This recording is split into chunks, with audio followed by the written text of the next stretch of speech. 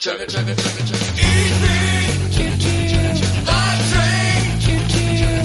E3, hot train, choo-choo. Choo-choo indeed. Welcome to the first of two special episodes of the DLC podcast, your downloadable commentary for the week. Your commentary, of course, this week about the convention, E3, the biggest week in video games. We've got coverage of the big E3 press conferences. I'm Jeff Cannata. Joining me, as always, is my friend slash co-host slash nemesis, Christian Spicer. Hello, Christian. Hey, Jeff. I have purple hair. You can see it. My lighting here is not the best, but I went full bleach, purple, Nice. because of everybody donating to St. Jude. So thank you for doing that. And the proof is in the purple pudding. It's awesome. We are recording much later tonight. It is Sunday night. I just got home from Bethesda's press conference. I spent all day at E3 today. EA's press conference yesterday. We're going to talk about those press conferences. It's a special episode, not our usual episode. We may have a guest that joins us partway through. We were going to have a guest, and the communication has broken down because it is late in the evening. But we have so much to get through. We do have a sponsor this episode. This episode is brought to you by Casper. But again, this is not your usual DLC with our usual segments. It's going to be all about the press conferences. We're going to step through all the press conferences that have happened so far. EA, Microsoft, Xbox, and Bethesda. And then tomorrow night, we will be doing this again to catch up on all of the rest of the press conferences. Ubisoft, PC, Square Enix, and Sony. So be sure, if you're not subscribed, subscribe to the show because we've got a lot to get through. So let's get started right now. Fire up that hype train and get rolling. Chugga, chugga, chugga, chugga. E3, choo-choo. Hot train, choo-choo. E3, hot train, choo-choo. E3 started on Saturday this year with the EA press conference. This is EA Play, which is actually technically not part of E3. It's actually at a completely different venue here in Los Angeles. They took over part of Hollywood and built their whole situation that's open to the public for free. And they had a press conference and a press day. And let's talk about the things that they brought up. First of all, we should mention that our friend and friend of the show, Andrea Renee, hosted the press conference alongside another friend of the show, Don Fubar himself, Jose Sanchez. And those two folks, I thought, did a fantastic job. Kudos to Andrea for being so charming and fun and full of life. I just thought she did a fantastic job. Yeah, they need to lock her down for next year For sure. and several more events and then use her more next year because she was fantastic when she was on. And in my opinion, was not on enough. I think I they agree. could call it Andrea Play. Nice. Next Well year. done. I agree. Underutilized. There was a large section of the middle of the show where she just didn't make any appearances. And I just thought the show was so much better when she was a part of it. So let's talk about the things they talked about. I took some notes here and we'll try to step through as far as what they showed. Start off with Battlefield 5 multiplayer, which is Battlefield 5 looks good. Its destructibility looks good. We had the big Battlefield 5 event, the big unveiling, a week or two ago, and we talked about it at length on the show, so we don't need to spend too much time on it. But I thought it looked strong. Yeah, yes, it looks the same, right? Like The destructibility looks good, I think. The engine looks very, very nice as usual. I think the animation system looks really good. It looks like a solid game. Yeah, I mean, yes, it looks. They showed so much of that already at its own reveal, and then what they revealed new about the game at this conference, it's Royale mode. They didn't kind of talk about the some of the larger plans for the game in terms of there wasn't a lot of new information presented at their press conference, so it kind of felt like, yeah, it looks like that. Right. I think made it feel a little lackluster, and then I think there's still just a little bit of fatigue and uneasiness. I know they're saying a lot of the right things, but then if like the premium package or what, not the premium package, what like the what are they called? There's Season like Pass? there's like sports bucks. There's some other form of currency for customization. So people are still, I think people are still a little unsure about the game and what it's going to be. Certainly, it seems like all of these battle royale announcements they do all feel very cobbled together at the last minute. There's not a lot to show yet. These companies are all saying we're going to have battle royale in our game, Call of Duty, Battlefield. Battlefield. But they don't have anything to show, and it seems like these are all just sort of being thrown in the games at the last minute. So it's going to be interesting to see how these types of games handle that mode. But it certainly seems like that's a requirement at this point for any first-person shooter franchise. I'll tell you what, if you're a developer and you're looking for people, I would be snapping up any boss key devs that are still available, because I think they proved their chops in terms of quality of like animation, control, all that stuff with Lawbreakers while it wasn't a hit. And then they put together, if that was true, and they got their Battle Royale game out in 4 months. You know what I mean? Yeah. Like every company trying to add one of these should be calling up former boss key people and being like, hey, you got 2 months. What can you do? Yeah. They then transitioned to FIFA and showed new FIFA stuff. I'm not a FIFA guy. I don't think you're a FIFA guy. We're not really qualified to comment on it, but more FIFA. Yeah, I think what they're showing there is more, right? It's they're giving you FIFA, the World Cup content in 2018 for free. Then they're expanding it with the Premier League Cup for next year's play. It's like these annual games, I think, are hard to constantly add to and tinker with and toy with. But it looks like it has something for fans to get excited about that is new and different. And it still is very pretty. Yeah, no mention of that narrative mode that I think had been the new hotness in the last few years, but maybe that'll still be a part of it. But I didn't hear them mention it. I thought that was interesting. And then we had this odd moment in the audience with Vince Campella from Respawn. I don't know why they chose to do that in the audience. It felt like maybe they were trying to make it seem like, oh, he just happens to be here. Maybe Andrea will get him to say something. But it was obviously so planned and so canned that it just seemed like an odd thing not to just bring him out on stage. But I think they wanted it to seem more casual, like he didn't have anything to actually show, but they wanted to say something about the Star Wars game that Respawn is making. And they announced the title, which is Jedi Fallen Order, and the fact that it is coming between episodes 3 and 4, set that time period when all the Jedi are being eradicated, and that you will play as a Jedi and you get to use a lightsaber. But other than that, we don't know much until next year's E3, which Vince seemed to indicate will be a big coming out party for that game. And then that game will eventually launch in fall of 2019, supposedly, unless it gets delayed. I'm excited. I love Respawn. I really think that's a very strong studio. You and I we went gaga over Titanfall 2. And so I'm excited to see what they do with a Star Wars game, but it seemed like an odd moment for the press conference.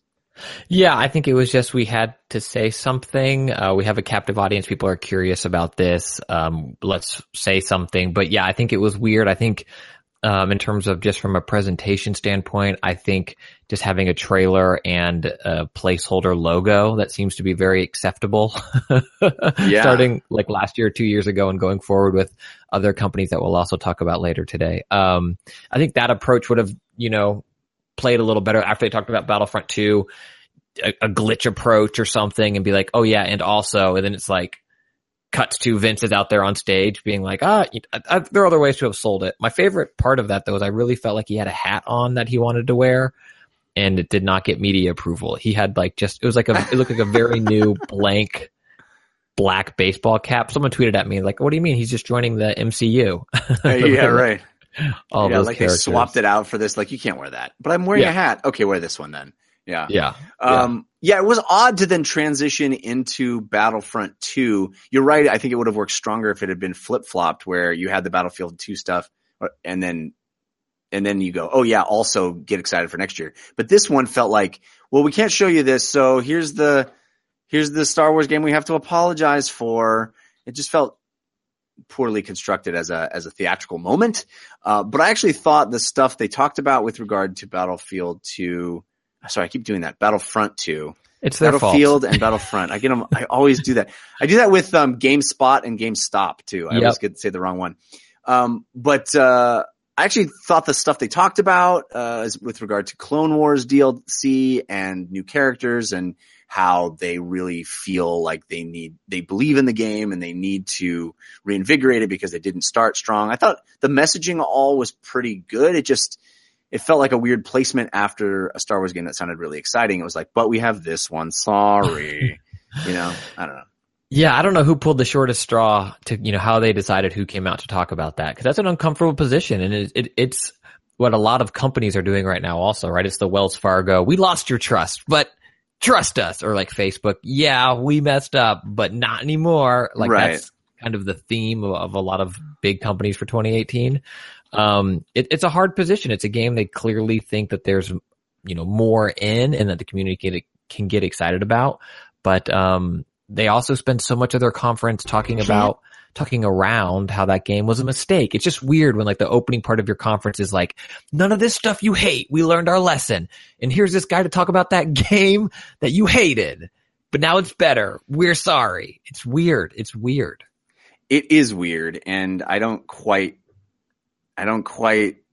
think it's necessary. And I just think there's a better way to handle all that stuff. And all these corporate apologies start to feel a little disingenuous at a certain point, but I guess that's a different topic. It just seemed like an odd moment, but I do think that I hope that Battlefront 2 eventually becomes the game we all wanted it to be. I'm not playing it, but I hope people are. I think that then led into what I found to be really the high point of the whole conference for me, which was showing Sea of Solitude, which is that EA game that we predicted in our prediction show last week that would be sort of their incubator, title. And this is a game that they are not directly producing. It's an independently produced game, but they're helping get the word out on it. Sea of Solitude. Interestingly, Cornelia Geppert, who is the developer that was on stage to show it, who very charming, very real, very honest. Anthony Carboni and I actually interviewed her 2 years ago at PAX 2016 when she was still working on this game and looking for a publisher. She was at PAX interviewing with publishers to try to find who would publish it. And, we played an early version of the game and she showed it to us and we talked to her.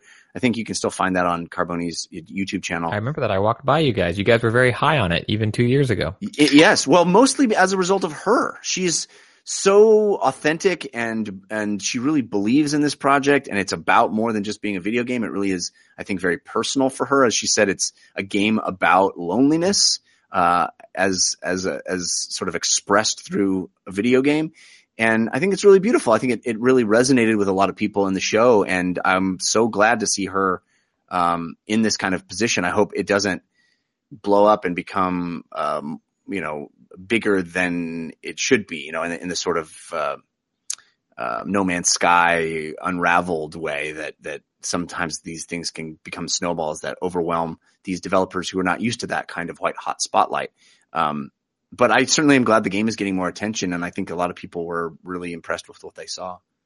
Yeah, it looks beautiful. I'm still not exactly sure what type of game it is. I got a little Inside vibe from it, where you're kind of running from these red-eyed monsters, or you're trying to escape. And you have a lot of these just making the jump by the seat of your pant moment, but also open loneliness exploration. So I'm curious to see, what 2 hours with the game feels like. But in terms of a sizzle and a presentation, it, struck all the right notes of being beautiful, stylized, and then also seeming very personal, and having a developer that was speaking from the heart and not, I'm and you're and we, let's do it, Yeah. And like I said, having met her, like that was not a put on. That's the person that I met 2 years ago. And she was just, this very passionate developer who was working with a very tiny team. I think there was 3 of them making the game at that point. And she was at PAX, like shopping it around, trying to get some money to finish it. And I'm just so glad that she has managed to find that. And kudos to EA for these kinds of games to really fill out what is a franchise heavy slate for them. Like the fact that they're building in new IP and finding these small projects to bolster, I think is a good thing for them to be doing. Yeah. And I'm not sure if it was around there that we saw Unraveled 2, but Unraveled 2 is a game that you can play right now. So there's no much reason to talk about it, but I'm glad Unraveled is still continuing, and it seems like a really beautiful game. I'm excited to download it myself and try it after E3 is over. Yeah, I remember the first game was also beautiful. I feel like this, the idea of it's out now is kind of this moment that has resonated with developers or these presentations over the past few years. And I'm curious for listeners and people that aren't at E3, if this is cool and it's like a little game like Unraveled coming, and I don't mean that negatively about the game, but like an indie game like Unraveled coming out in the middle of E3, is that something that is good because it's like, it got a lot of exposure, so now I'm going to go download and play it? Or is it bad because you kind of forget about it? Websites and podcasts don't really spend time talking about it. We're not going to get a review of it for, done for at least a week, until one of us can spend time with it. I'm always curious how that approach works, because I think the first game was beautiful and had some really cool gameplay ideas. I think ultimately it missed the mark, more than it hit it in terms of its complexity as a platformer. But this version, I think with co-op, looks like it could be really strong.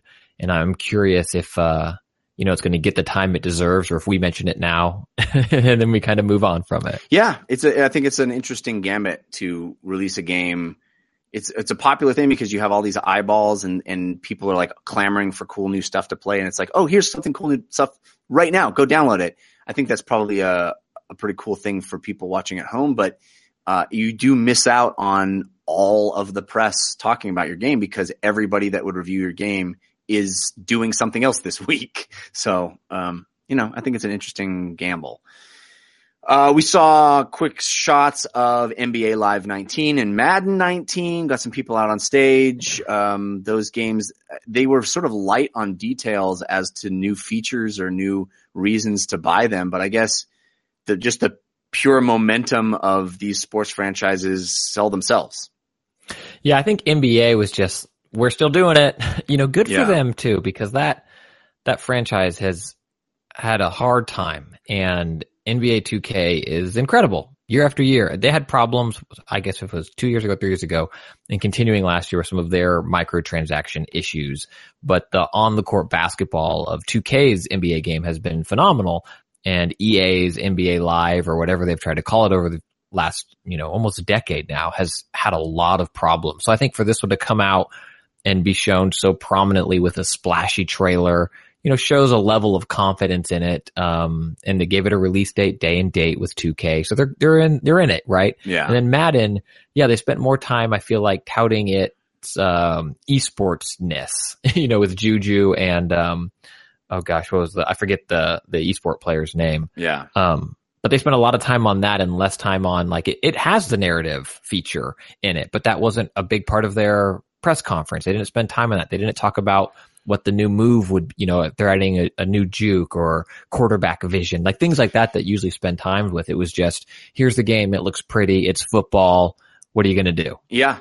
I was waiting for them to tell me what new systems have been improved in this Madden. PC. That was the new system they improved. Yeah, I guess so. For Madden. But, it is what it is, and people are going to buy it. It's the only NFL game on the block. So what else are you going to buy if you want NFL in your life? And then we had a very odd moment where some shoutcasters were brought on stage, and two very popular streamers started playing a mobile game.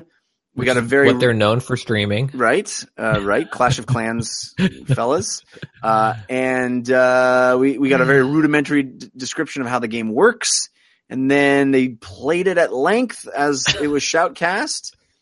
And then after all of that, we saw this mobile game played, and we saw these 3 control points fought over, and it was very long and drawn out. And we saw an entire match with these two guys, although, not that long of a match in the grand scheme. It's a pretty quick playing game, but still we saw it in completion.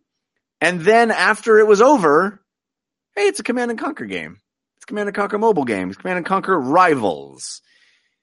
Weird way to do that. I don't know why you would ever want to show something and then have that be something that nobody would associate with a very popular franchise. And it's like, hey, bet you didn't realize this is part of a popular franchise. It's like, well, Isn't that bad that we wouldn't think this was part of a popular franchise?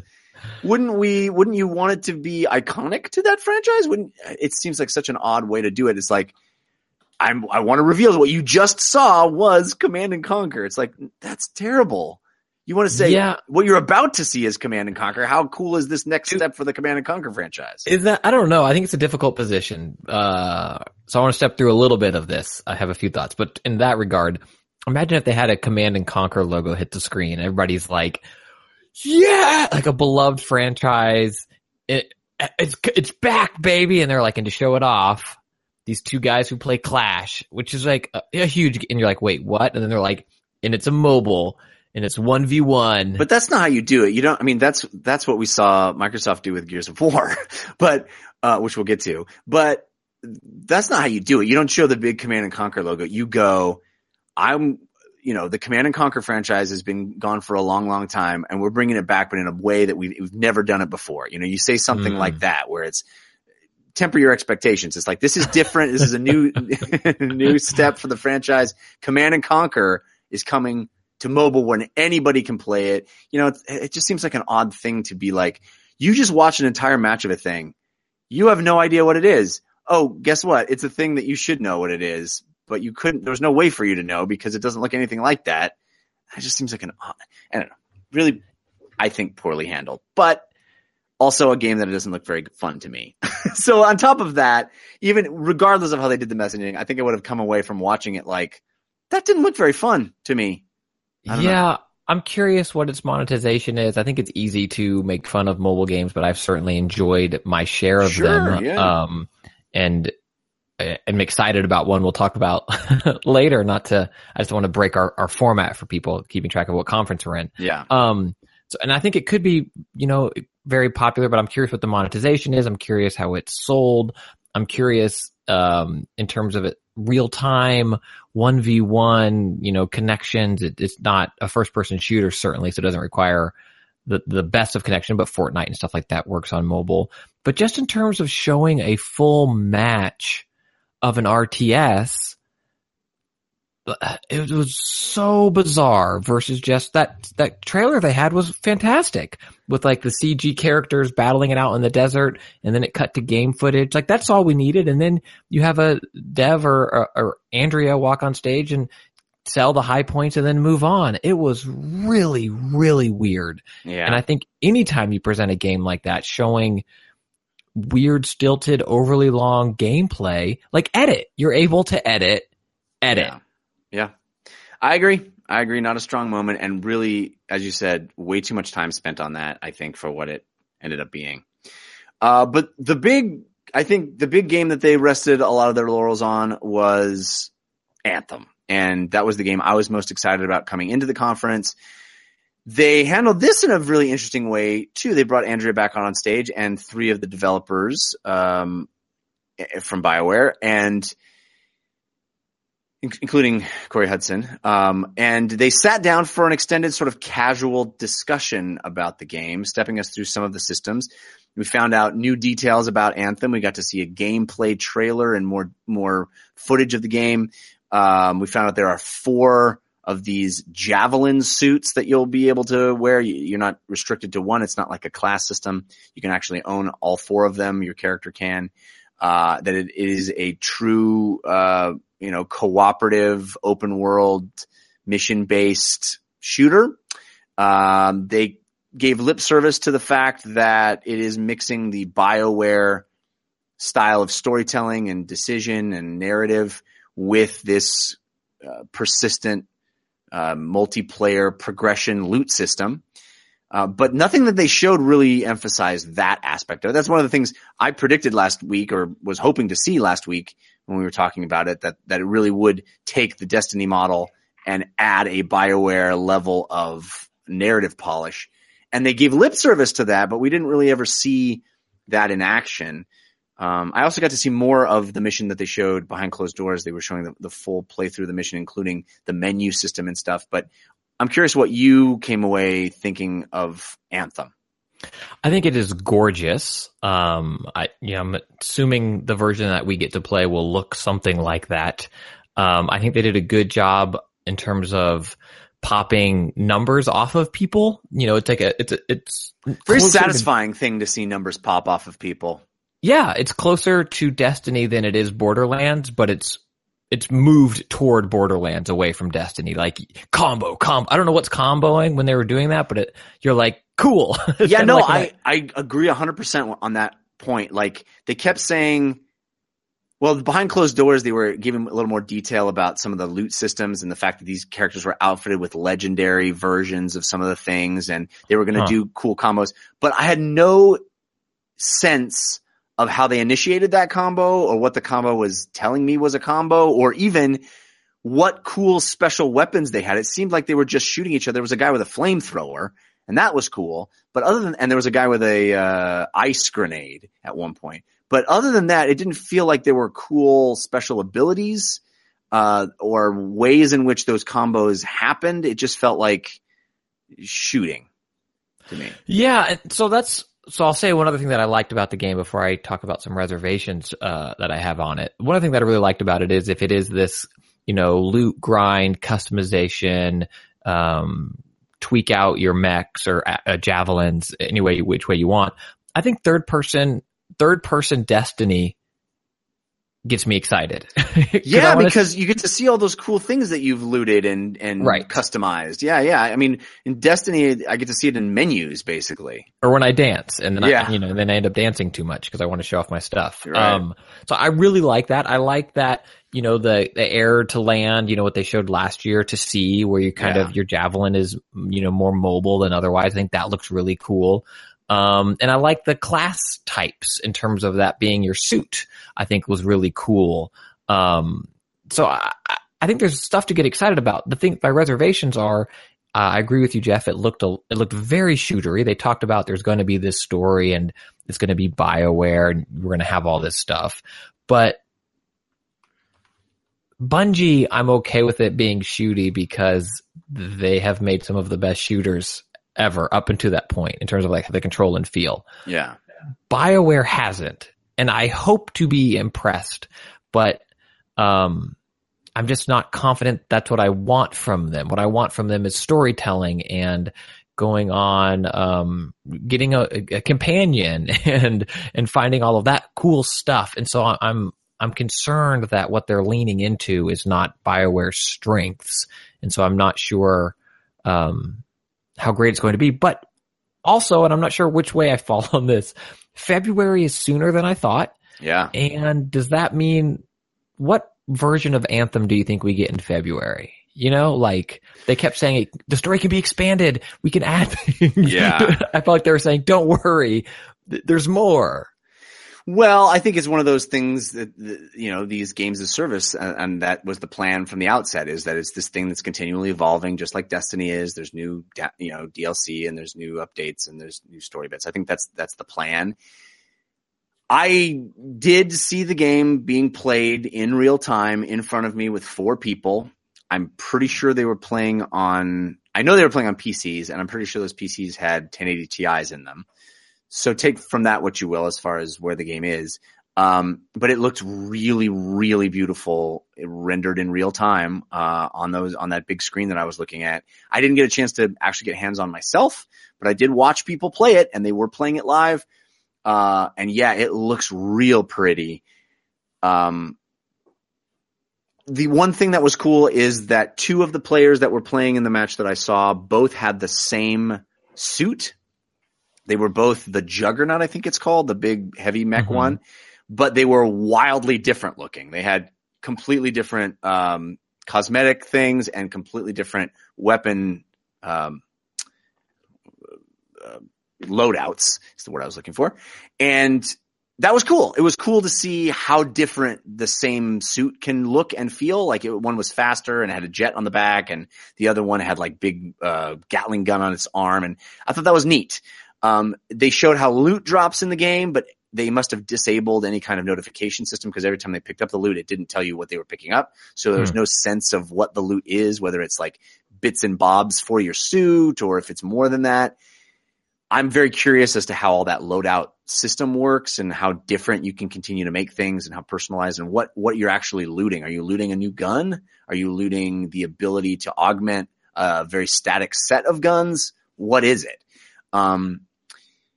They showed the menu system. The game is very much like Destiny in the sense that you are compiling a fire team or whatever they're going to call their version of a fire team before you start.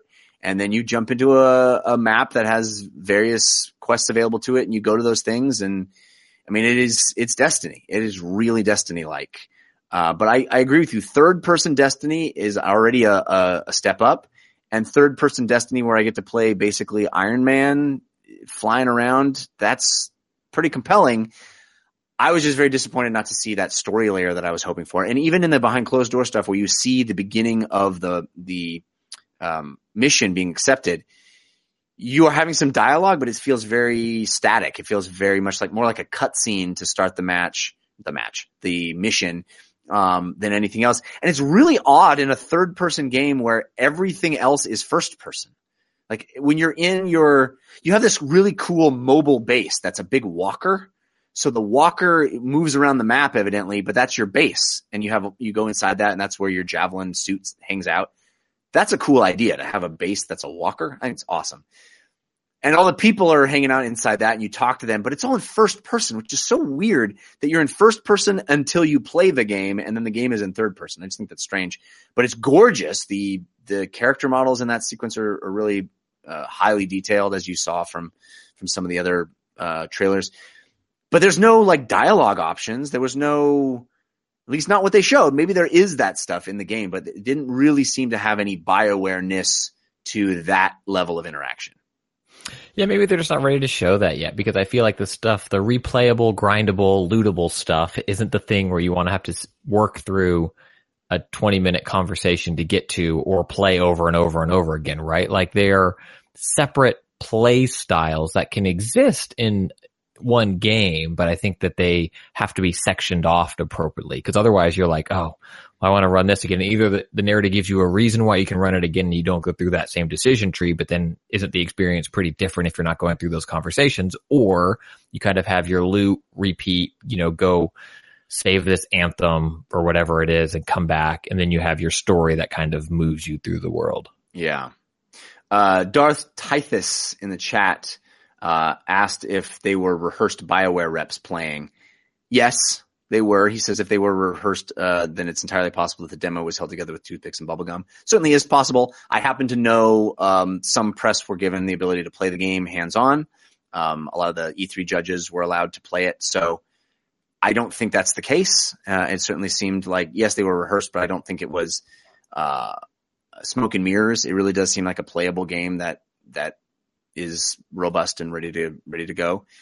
So I don't have that suspicion, but I did come away from it not as hyped as the dream of what that game could be was last year. I really was blown away by the trailer they showed last year.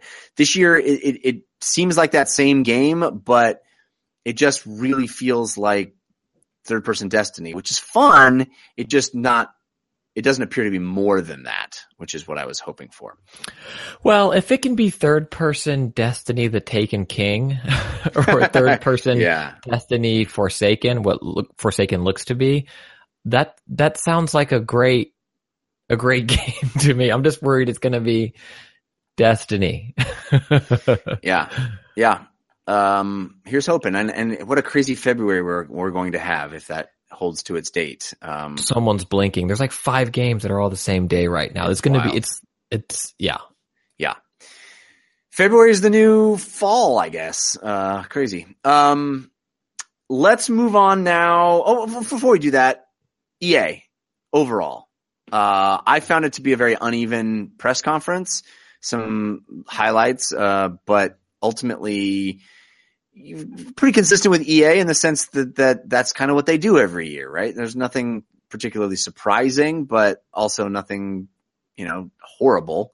It's never a top tier press conference in my opinion, but they show some solid things.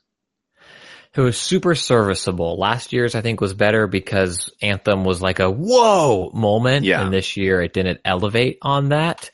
I think from a presentation standpoint, there's things that they can learn. I think using Andrea or someone like her more. Some of the devs are probably very talented developers weren't great at talking about their development. And I also think don't cut to the audience just because the script says hold for applause when no one in the audience is clapping, and you pan to one guy who looks like he just killed himself. Like, oh God, some of those audience shots were just brutal. Not a good reference in a week where two very. No, I apologize. I didn't mean to make light of that. Yeah. That is on me. I apologize. Yeah. I misspoke, but, just there's a way to do it, right? Sell it. And that's not about the video games they showed, but it's about how they presented them. And I would say that it was a step down from last year's show. Even though she already was my friend, I do think Andrea was probably the high point of their presentation this year. I agree. Yeah, she was fantastic. Okay, so we'll move on. We have so much to get through with Microsoft and Bethesda. So stick around, but we do want to thank our sponsor, Casper. I'm not gonna be sleeping much this week with E3 because I'm gonna be constantly at the show, doing podcasts, coming home late. But thank goodness Casper exists to give me a good night's sleep. I got a Casper several years ago. It was so cool how it came to my house in its kind of cool packaging. They deliver it right to your house. They give you this neat little opener. You pop it open. It unfolds like magic in your house. Casper is a mattress, a sleep brand that makes expertly designed products to help you get the best rest one night at a time. And these mattresses are really high quality, but they won't break your bank. The Casper, what they are able to do is cut out the middleman, cut out those big box mattress stores, cut out the salespeople that are pushy and make you uncomfortable every time you want to try to buy a mattress in a big box store. Nobody likes buying a mattress. There's nobody that loves going to a mattress store. That's why Casper's so great, because you can do it all online. It's easy. And the experts at Casper really created a quality sleep surface that cradles your natural geometry in all the right places. I can speak to that. It's pretty amazing. And you spend a third of your life sleeping, so you should at least be comfortable there. Casper has become very popular. They have over 20,000 reviews with an average of 4.8 stars across Casper, Amazon, and Google. They're becoming the internet's favorite mattress. And they have several different mattresses, the Wave and the Essential. The Wave features a patent-pending premium support system to mirror the natural shape of your body. And the Essential has streamlined design at a price that won't keep you up at night. Free shipping and returns in the US and Canada. Excuse me. And you can be sure of your purchase with Casper because of their 100-night risk-free sleep on it trial. That's 100 nights. 100 nights you can sleep on a Casper mattress before making up your mind. That's completely risk-free. Sleep on the mattress. Check it out. If you don't like it, they'll come to your house and pick it up, take it away. It's pretty amazing. And the best part is, with our promo code, if you go to casper.com/DLC, I know my name of my own show, casper.com/DLC, you'll get $50 towards select mattresses by visiting casper.com/DLC and then using the promo code DLC at checkout. Terms and conditions apply, but give it a shot. Upgrade your sleep. Rest easy, especially after a very busy E3 week. Casper.com/DLC and that promo code DLC. All right, Christian, let's dive into Microsoft. There's so much to get through here. It's an insane 50 games, 18 world exclusives, or whatever. Yeah, they rattled off those stats at the beginning, and it was a little bewildering. I found the pace of this conference to be, at least at the first half of it, to be almost too much to handle. There were games that they would introduce and then be on to the next one, and I was not even quite sure what I had seen yet. And we talked about this in our E3 episode last week, our preview of E3, and I talked about how Microsoft has really settled into this in the last 2 to 3 years. This template. We can get to it with Microsoft, but we forgot EA Origin Premier. So let's connect to that dot when we get back. When we get to it in Microsoft, which we will. It definitely seems to be a theme that's running, and I know it's very much something that you have wanted for a while. So yeah, we'll definitely talk about that. But yeah, so Microsoft has landed on this template of just really being, for the most part, a trailer show. You know, it's just trailer after trailer after trailer after trailer with almost no human beings on stage. I think there were a few more this year than even last year, but large sections of the show is just a trailer and then the next trailer and then the next trailer, which I think is kind of crowd pleasing and a lot of what people want. But at a certain point, I felt like I need a little context of what I'm even looking at here with some of these games.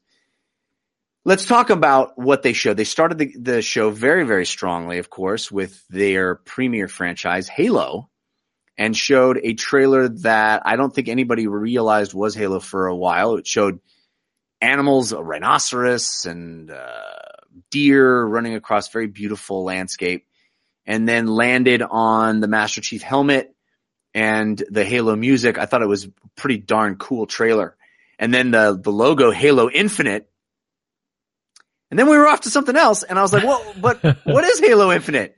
I pictured like, yeah, and here's David Ellis or Tim Longo, or here's someone to talk about this game, and there was none of that. Yeah, it was pretty wild that we got a Halo announcement of a new game without even understanding, like, is this just a multiplayer game? Halo Infinite certainly implies a multiplayer game that you can play infinitely, but maybe it's just a snappy title for Halo 6. My theory is that this is how Halo does Destiny, with a persistent world that you can level up, and they will continue upgrading and adding more content to over time. But we certainly have no idea if that's the case. We don't know anything about it other than the name and that weird enigmatic trailer. So, and that Master Chief's going to go kill some humans finally. Isn't that that's what it looked like to me? They're like those humans in those rings. Then it pans up at Master Chief's on a cliff, and I was like, oh, damn, Master Chief's going to go kill some humans. Yeah. It was an odd thing. I mean, it was a stirring way to start the show. Yeah. But I couldn't help but feel a little unfulfilled on like, am I supposed to be excited for this? How far off are we from it? What even is it? What is it? Sorry, go ahead. I was going to say, if it had come up and said Halo 6, I at least would have an idea of what game it is. But because it's called Halo Infinite, it feels like it's not a mainline Halo game, and therefore a lot of question marks as to what this thing even is. Yeah, I think they need to give a little tidbit as to what it is. Just something like, this is our playground going forward, where you'll see epic campaigns and the hallmark multiplayer the series is known for, plus something new. We'll be talking about it more in a year, in 2019 or whatever. Just something. But right now, it's like, it's called Halo Infinite because that's the number of questions you have about the game. Where it's just, it looked gorgeous, it looked cool. But it's just kind of like Microsoft saying, like, Halo, we still make that. And we're like, yeah, we know. But they're like, but did you see it? Yeah. It was weird. Shuddermonster in the chat brings up, I think the key point here is that it almost was a reveal for this new engine. That was, I think the key point is, hey, we built a new Halo engine. Look how pretty it is. It was real pretty. It was real pretty. So clearly that is what the Halo franchise will be built on going forward, and I'm sure we can see more of that later. But as far as a game announcement, it felt a little hollow. Halo was hollow. But it's cool to start a press conference off with Halo. It felt like, well, okay, if you're shooting that bullet first, there's going to be some bigger stuff coming later, and there certainly was. They kept things rolling by moving to Ori and the Will of the Wisps. I know you're a big Ori fan. What did you think of what they showed of Will of the Wisps?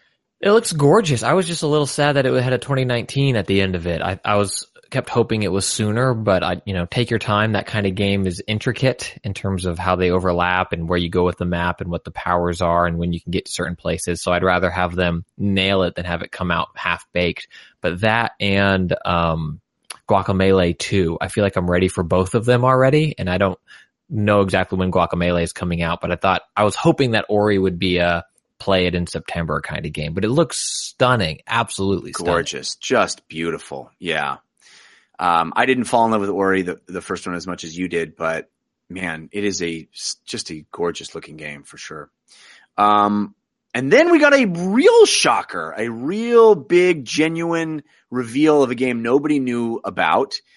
This is published by Activision, and it's from Software. It's called Shadows Die Twice. Sekiro, Shadows Die Twice. It's been a long day, guys. My mouth isn't working in concert with my brain anymore. Anyway, this looks, it's from Software, so it does seem to have a little bit of Souls DNA, but it certainly doesn't look like a Souls game. It's got traversal and it's got some samurai aesthetic that looks really cool. What did you make of this? Yeah, I think it has a decent amount of Souls DNA in it. Those huge monsters coming out and kind of the parry, block, dash. Like it wasn't getting super involved with the fight mechanic, but it looked like there was a long fight, right? It's not you're going to run up on this big bad and take it down. I mean this as a compliment. I don't know. I don't think it matters what genre From Software tackles. They make my nightmares. They made feudal Japan just seem horrific. His arm is, even the protagonist, it's just oozing with style. Something that I think would give Tim Burton nightmares. And I think it's really cool that they keep finding new genres or new locales to do this and give their own unique spin on, whether it was, medieval or fantasy,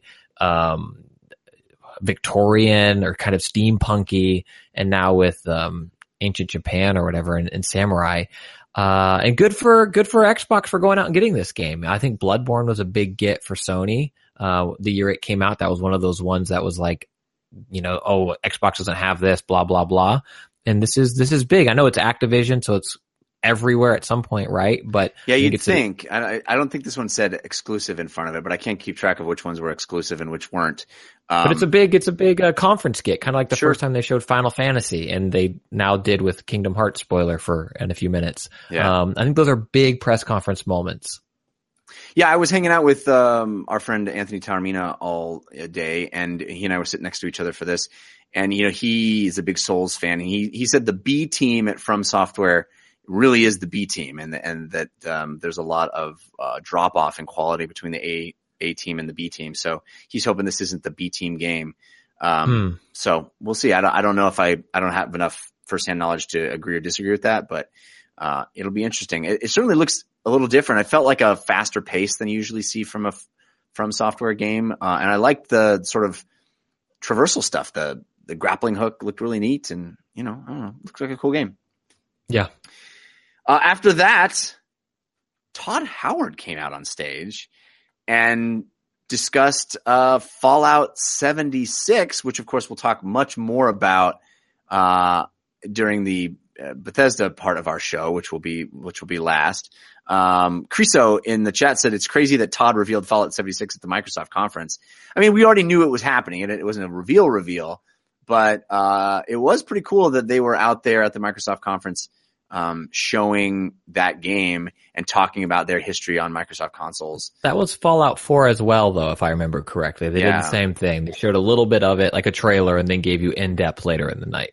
Yeah, and I came away from that moment thinking, is this going to be – we had heard all these rumors about it being a survival game. Is this going to be like a mainline Fallout role-playing game? Because he was talking about it being bigger than Fallout 4 and all this stuff, and I was like, boy, it sure sounds like this is the New Vegas to 4, as what New Vegas was to 3, this is to 4. But of course, we found out later exactly what that is, and we'll get to that. After the Fallout 76 was an adorable looking game, a game that seemed very charming called Captain Spirit. This is from who is it? The people that made what's the name of that game? Brain's not working. Life is Strange. Yes. People who made Life is Strange. And this, to me, I immediately thought this is like the movie version of Where the Wild Things Are, but done as a video game. It looked really interesting. Yeah, I got whatever the step right before teary-eyed is for this story. I was like, oh, this looks nice. And it was like, they hit you with a line of like, your mom would have loved to see this. And I was like, oh, crap, his mom's dead. And then it's like he's an alcohol, like struggling with it, and the kid he's getting bullied at school. I'm like, damn, this game looks great. It looks great. Yeah, I'm excited for it. It does. I love stuff that's really doing this with the medium. That's really trying to express something that's a little bit different. You get your 15th post-apocalyptic shooty shoot, and these kinds of things I think stand out. Shogun Do in the chat said, or Shogun D said, David Cage presents Captain Spirit. It did look a little bit like that, but of course, that's what these games are, and I'm all for it. Tell me a cool story with a video game. Make it interactive. I'm into it. And then we saw the latest update on Crackdown 3, which, man, I want to love Crackdown 3, and I'm getting farther and farther away from that. Crackdown 3 for 2 years was like my most anticipated E3 game because I loved the first Crackdown, but this game looks a little clunky. It looks like it's chasing something that I don't think it should be chasing. This kind of weird, over the top humor thing that I think we've seen before with Saints Row, and it's not. I don't know. What did you think of Crackdown 3? Yeah, I mean, I enjoyed Agents of Mayhem. I know it did not get reviewed well, but right now, Crackdown 3 looks to me like a little less inspired version of Agents of Mayhem. It just, they didn't show anything new or exciting about it. And I think they were really trying to get people like, my car turns into a tank. Woo! Like, I love Terry Crews. Who doesn't like Terry Crews? He could just stand next to me and yell, woo! Every 5 minutes. I'd be like, it was a good day. Yeah. But I just didn't, you didn't see large enemy count coming at you, like crowd control, kind of the way the first game was known for, which I think now we look back on and it's like, oh, those were five enemies. But back when you were first playing that game, I remember it felt overwhelming and really cool. It didn't really highlight a bunch of destructibility, which isn't, I don't know. And I don't know. And it didn't show me a huge skill tree as I was unlocking my orbs and seeing how my character would change. I did that montage of the gun kind of morphing and changing to all these different types of things. But, February 2019 hopefully gives them time to make it that game, because I think the franchise certainly can still be awesome in terms of like when you think about what is Crackdown, it could be a great game, and hopefully this gets there. But I think by focusing on Terry Crews, like, I feel like Crackdown is a game that could lean heavily into customization and costumes and outfit and dress up, and they didn't show that aspect of the game. It feels a little lost to me right now. Yeah, I'm so excited. We got, I think our friend Sharif Jackson from Spawn on Me just joined us. Hey, Sharif. Hey, how are you doing? Good, man. I know it's very late where you are. I appreciate you taking the time to hang out with us and talk a little E3 press conferences. Yeah, I was watching all the conferences. I was telling you how hype I was, and I was so hyped that I nodded off. No, I know it's very late. We're doing this much later than normal, and I'm so glad that you're able to join us and weigh in. Let's rewind a little bit and just get your general take on EA's press conference. Christian and I have stepped through all the games there, but I'd love to get your general feeling on what EA had to show. I thought it was okay. I was expecting a little more from specifically NBA Live and Madden as well. I mean, Madden on PC is a big deal, but I really thought they were going to at least mention some of the new features that they were going to have in the new game, and perhaps an advancement on the story mode that that I really enjoyed from last year as well. They really doubled down a lot on FIFA, which was cool. I knew it was going to be a lot of Anthem stuff. And a lot of people didn't like the kind of sit down chat, that Andrea did with the devs. I thought it was pretty cool. 'Cause I kind of like just hearing what devs think. But I do agree that I wish that they would have kind of just walked through a level. I think that that probably would have been a lot cooler to me for a press conference. I almost wish that to satisfy everybody, they walk through a level and then said go to our website for detailed insight from Casey Hudson and the crew.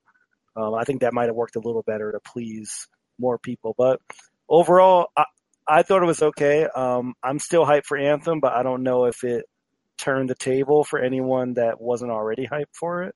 And I think that's what they're going to need to do, as it gets closer to release. Yeah. It's interesting because behind closed doors, they were showing basically what you're saying. They basically walked us through a whole level and had live commentary as we were stepping through it, and they were pointing out things.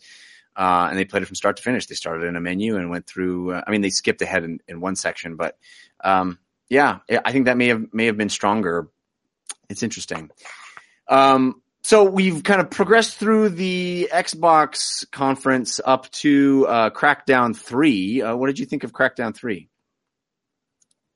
Kind of the same I thought as last year, which was like now my thought is a little different because last year, like my thought was they need to push this back, and even then I don't know if it's worth $60 to. What about $10 a month? I know that's exactly what I was about to say. I was like, I'm glad it's on Game Pass, because that's going to get me to actually check it out. And maybe it'll be a diamond in the rough, like I want to be optimistic about this game, but so far every single thing I've seen about it has been completely unappealing. I think it's funny that it goes from being a potential system seller type exclusive to a diamond in the rough, Yeah, I think you're right. I think it was forced to be a system seller. Yeah. Like, obviously, originally Crackdown was never intended to be huge, and I think it kind of got put in that position just because of, the state of Microsoft's kind of first-party game, like, development this generation. And I'm like, I don't know if it can hang there from what I've seen. Like, I think hopefully it'll be a good game. But I think with all this pressure on it as to, really be something that, that straight up Microsoft fans can sort of lord over the heads of everybody, I don't know if it's going to be that kind of game. Like, hopefully they just completely turn the tables on us and I'm amazed by it. But so far I've just been like, okay. Yeah. I agree. If I was in charge of the Crackdown franchise, I would say let's de-emphasize the sort of fodder enemies and the gunplay and really make a orb finding puzzle game. It's all about traversal. It's all about getting orbs so you can level up so you can get more orbs. And there's orbs that you can see on the top of things. But they have that game. It's called Orby and the Blind Forest, and it's great. Fair enough. I would make it like this big open world platformer that you get an orb that lets you level up to get to the better orbs. And maybe there still is some car stuff and some shooting, but I think that I would de-emphasize that and de-emphasize explosions and all that stuff and really double down on what made that first game so fun, which was this city that felt like it had secrets in every nook and cranny, and it was so fun exploring it. But that would be my take. I agree with you. All right, so then we saw a quick shot of Nier Automata Become as Gods Edition, which is pretty cool. That's coming to Xbox. And then extended gameplay for Metro Exodus. I have to say, I got a little post-apocalyptic shooter fatigue this year. There's a lot of really excellent looking ones, including Metro Exodus, but man, so many games where it's like the first few shots of the trailer are. But they're all coming the same day next year, Jeff, so you'll be fine. The trailer shows, a destroyed husk of a building that's all gray and overgrown with vegetation. It's just like we've seen that over and over and over. Nevertheless, what did you think of Metro Exodus, Sharif? I thought it was great. I agree that there are a lot of fatigue, but I still think that no one quite does it like Metro. I still think they have a unique take on it. And I think it's one of those games that I feel like as graphic technology improves, I always want to see a new Metro, because what they do with lighting and what they do with environment and like sound, I always find to be amazing. So I'm almost looking forward to like a Metro to see how far they can push the tech as much as I'm looking forward to like the story and the gameplay and stuff. Did you think that the footage they showed this year lived up to last year's? Because I've heard some people comment that maybe it looked like it had downgraded slightly visually. Not really. I mean, not that I noticed. I mean, I didn't adjust my eyes to the 60 frames a second so I could catch every frame. So Yeah. maybe it looked a little worse, but I don't think significantly. I don't think it was like a Watch Dogs kind of situation or anything like that. Yeah. So no, I don't think so. Christian, what did you think of Metro? I think it looks great. It's no one dev's fault that they're making a game in a similar genre or setting as other devs. I think if you're fatigued on that, I don't know if you're going to want to watch Sony's press conference. I know, right? I have a feeling. But I think it looks great. Those games in the past, they have always been a little too Witcher 2, if that makes any sense. And I'm hoping that Exodus is a little more Witcher 3, where they were always just a little too cumbersome in control or resource management, or they prioritized their game system a little more over general playability. And I think the Witcher franchise did a great job catering to my tastes, going from 2 to 3. And I'm hoping that Metro does something similar going into Exodus. But like Sharif said, those games have always been beautiful and really pushed the envelope, especially for what they were getting out of consoles. Frame rate, be damned sometimes. But I'm excited. I'm excited to see more of Exodus. Yeah, it looks really cool. And I think you might be right about that comparison to The Witcher 3. I think it does look a little more, I don't know, westernized, and not so quite so European and simmy, which is, I think, the similarity there between that comparison. The opposite of something that has fatigue is the next game, which was shown, which is Kingdom Hearts. Huh? Yeah. Huh? What? And they showed the long rumored Frozen world, as well as some other new Disney worlds. This game just looks like a delight. It looks like a delight to me, and I can't wait to play it. Yeah, I'm still not sure exactly how. Again, it's a press conference, so they're not going to be like, here's the tweaks we've made to combat. Those rumors you read are true, or like this in-depth look. But it looks stunning. Also, I think it's another game where the graphic style that they chose works really well across all of the Disney franchises, where Wreck-It Ralph looks as you would expect him to look, but also fits that universe. It's not just him ripped from the movie, along with Anna and Elsa as well. And I think it's going to be a lot of fun. And again, having this on a Microsoft press conference was a big get. And I think Phil, rightfully said as much, because it's not a place where you'd expect to see that much time given to it, and had never been on their console before. That was the moment, by the way, in the conference when Phil was standing right next to me. I don't know if everybody saw me, but well, I saw you and took a picture of you to send to you, and I was hoping I could see you check your text while I was watching you. Yeah, he just was strolled down where I was sitting on the aisle, and I got a lot of people are like, "Oh, I think I saw you on the thing." I was like, "Yeah, Phil was right there." Anyway, what do you think of Kingdom Hearts? I feel like this is a game for you, Sharif. Yeah, I mean, it should be. But for some reason, I've never gotten into them. Really? Oh, wow. Yeah, I mean, I don't know what it is. I love Disney. I love these kind of games. And for some reason, Kingdom Hearts never sunk its hooks in me. Now, I taught a gaming class this past semester, and I had one student that was really into Kingdom Hearts. And he kind of got me kind of like, man, maybe I should kind of revisit these games. So I think this might be a good time to jump in. I think I might jump in on this one, because I believe it's coming out like right in January of 2019. So yeah, it looks so yeah, good. I mean, I agree. I mean, it looks great. And I heard some people saying, oh, like the story is very convoluted of the first two, and like you need to play them all to, really get out of this third one. And I'm like, whatever, I'll just jump in. I'll read a wiki or something. Yeah, I don't think you're going to miss out on anything. I mean, it's fun hanging out with Donald Duck and Goofy. It's fun. It's like, well, I think I think it's got a much better and more in-depth story. And granted, I haven't played all. There's only 2 games in the series, but yet there are also 20. If that makes any sense, where things kind of have tweaked and evolved with some of the stuff. But it has a better story than it has any right or need to. It could literally just be, Disney's invaded. Save it. And they take it sometimes some dark places, especially where it's like, hey, you loved us when you were 5. By the way, this character sucks now. Yeah. Some stuff we'll just kind of skip over. There is so much to talk about. We could spend 4 hours on this. Sea of Thieves DLC is coming. Looks like some cool stuff for fans of that game. More Battlefield 5 was shown. A story trailer from the single player content. And then we got to Forza Horizon 4 with Seasons. They dropped Leaves on Me in the auditorium. And Seasons are coming to Forza Horizon 4. It's a big open world where every other driver, I guess drivatars aren't a thing anymore. We don't need drivatars because we have actual humans.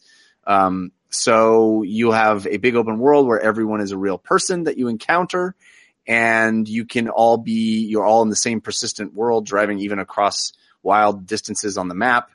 And the seasons change the map in big drastic ways that impact how you drive. There was a friggin' hover shown at a certain point, and nobody mentioned the fact that a hovercraft was in the trailer. Christian, I know you are a huge Forza Horizon fan. What did you think of this one? You mean by Microsoft Internal Studios Playground Games? Yeah, well, you're skipping ahead, but yes. I thought it looked really great. I thought the presentation was great. I think the way they mentioned 60 frames per second is a big win for the Horizon series that has always dabbled in 30. I think it's only for the X or PC you get that 60 frame boost. And I think what they're doing in terms of the seasons approach is really cool, where, before they had the Winter Mountain expansion and then Hot Wheels for Forza Horizon 3. And I think both of those are great expansions. But to have this map that is the same but yet very different depending on the season in which you play it adds for really cool moments and gets people checking into the game throughout the course of the year, right? That's kind of an incentive. I wonder if you can, fake out your clock. Well, is that how it works? I mean, I didn't get a sense that it's based on the actual season that you're living through. I felt like it was like it's, winter, and then in 5 minutes from now it'll be spring. I haven't looked things up, but I don't think it's that quick. I think it might not be like actual real seasons, but it's like my understanding was it's to get you tuned into the game, from time to time. It's like it's winter right now. Come play the winter tracks. Interesting. That's how I thought it was too. I thought it was seasons, like how a game like Overwatch has seasons, except they're going to vary them by weather. That was my impression. Well, we'll have to find out. I'll be talking to those guys tomorrow, so maybe I'll ask that question. But it does look pretty. I mean, it looks gorgeous for sure. It's amazing. And motorcycles, and what other weird? There's some weird vehicles in there, no, that aren't usually in a Forza game. Am I wrong, Christian? They've had some fun. I mean, Horizon's always been the fun series, so yeah. I think it's the best racer of this generation has been the Horizon series, and this one looks like to evolve it well. So yeah. And then you kind of teased this a little bit, but the next thing was the discussion of the fact that Microsoft is getting serious about expanding its first party library stable of developers. They are doubling their number of first party studios. They've acquired a number of them, including the developer for Forza Horizon, and some other notable developers, developer of State of Decay, the developer of We Happy Few, the developer Ninja Theory, the developer of the recent. Huge. Yeah, Ninja Theory for me is the standout one. I think. Can I speculate for a moment? Sure. So you have Playground and Ninja Theory, and now you have Fable, and those are the two studios working on it. Come on. It's so amazing. Like Combat from Ninja Theory, open world environment, traversal stuff from Playground. I don't know if I have no inside information as to this other than that Phil basically said that Playground is working on Fable. Yeah. But those are studios that you have first party studios and they're able to share resources and stuff. And Ninja Theory did Combat for Disney Infinity back in the day, and they were one of the studios brought in, and I think vastly improved that game from one iteration to the next. And I'm very, very excited with what Ninja Theory could be doing for Xbox. It is interesting that several of the developers feel like they were already sort of ostensible first party developers anyway. A lot of them were making, State of Decay was an Xbox exclusive, right? Some of these, this announcement was a little dulled in the sense of like, well, they're not getting anybody that wasn't already in their stable.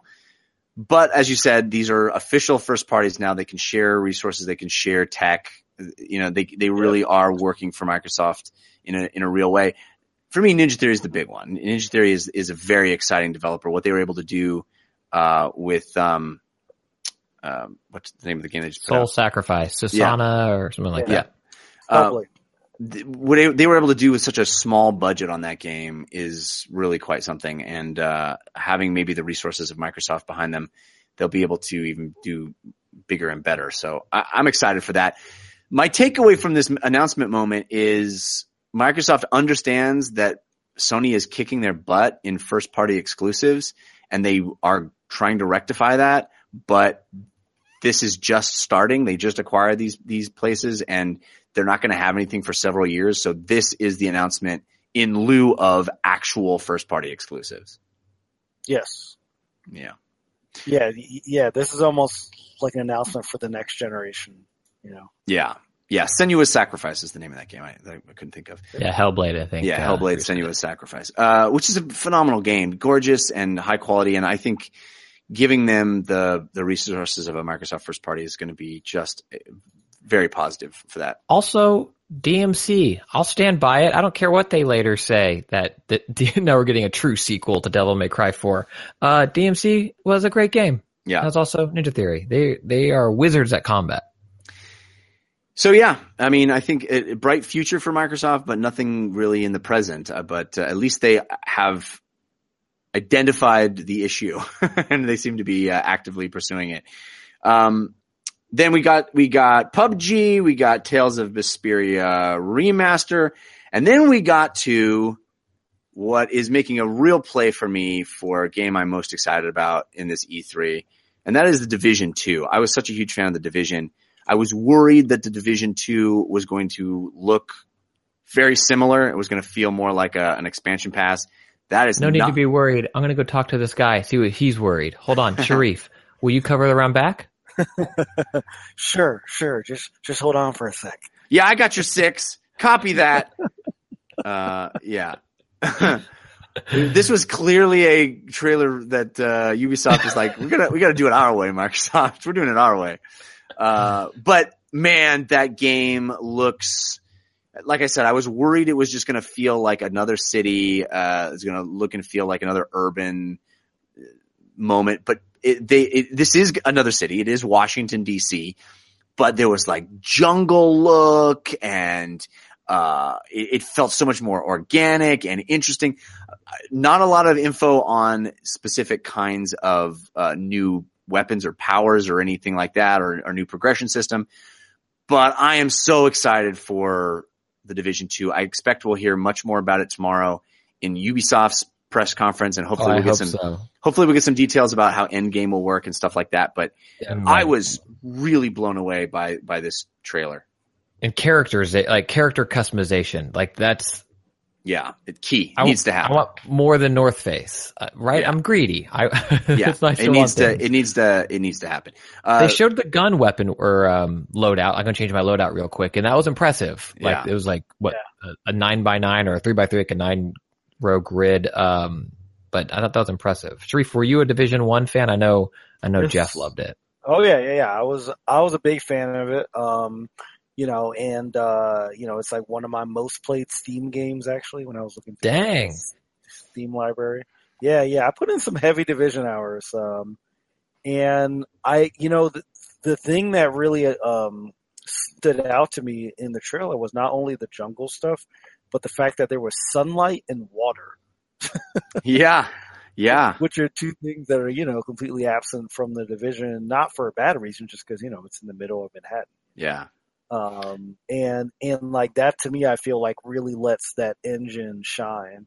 I'm assuming that it's a new engine. I don't think they're just. Well, I think it's that Snowdrop engine that they've been working on, but yeah, it's it certainly looked real pretty, and there's that cool sequence with the husk of the airplane, and it just that game looks awesome. I'm so ready for it. Yeah, and my hope as and I know a lot of people have been like saying this as well, is that they take all those positive changes they made, especially up to that 1.8 patch, and they put that stuff in Division 2. Yeah.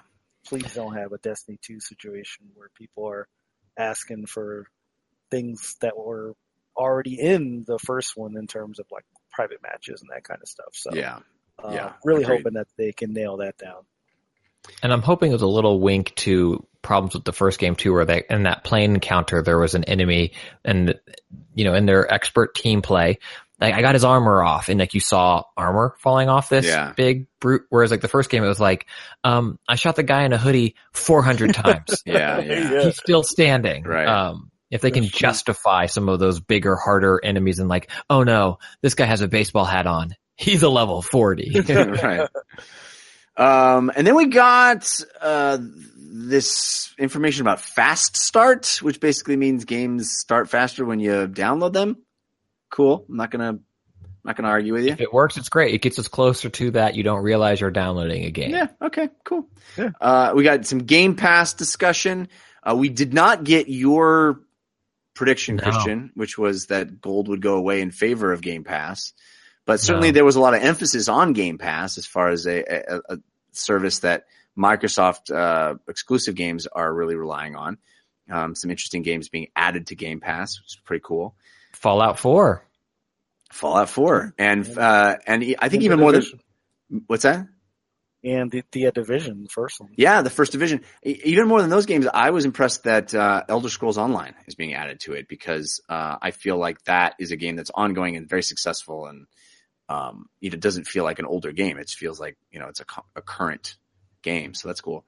I'm curious, as like a PC gamer, I kind of want to do it for the think piece, as lame as that sounds, but it's like I'm only going to play EA Origins Premier, whatever their one is called, and Game Pass games for like $20 a month or whatever, whatever it is. You get this huge library of PC games that is super compelling. I know if you guys have an awesome gaming PC, you might want to spend more money on some games that maybe push your hardware graphically a little harder than what you're going to get from those two things. But man, it's really compelling between those two services for, I think it's $20 a month and maybe less if you buy EA for a full year.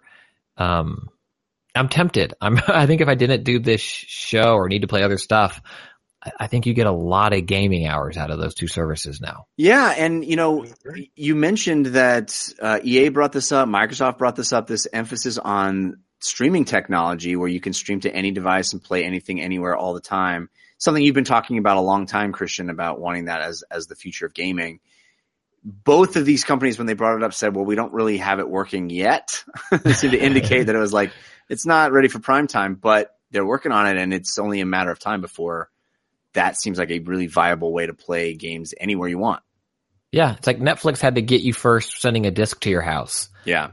and then they got you the next step where you can just tap your phone and watch it and play it. And I do think that this not games as service as currently describing a game like Destiny or something like that, but the service of providing games someone's going to figure that out and they're going to do it right.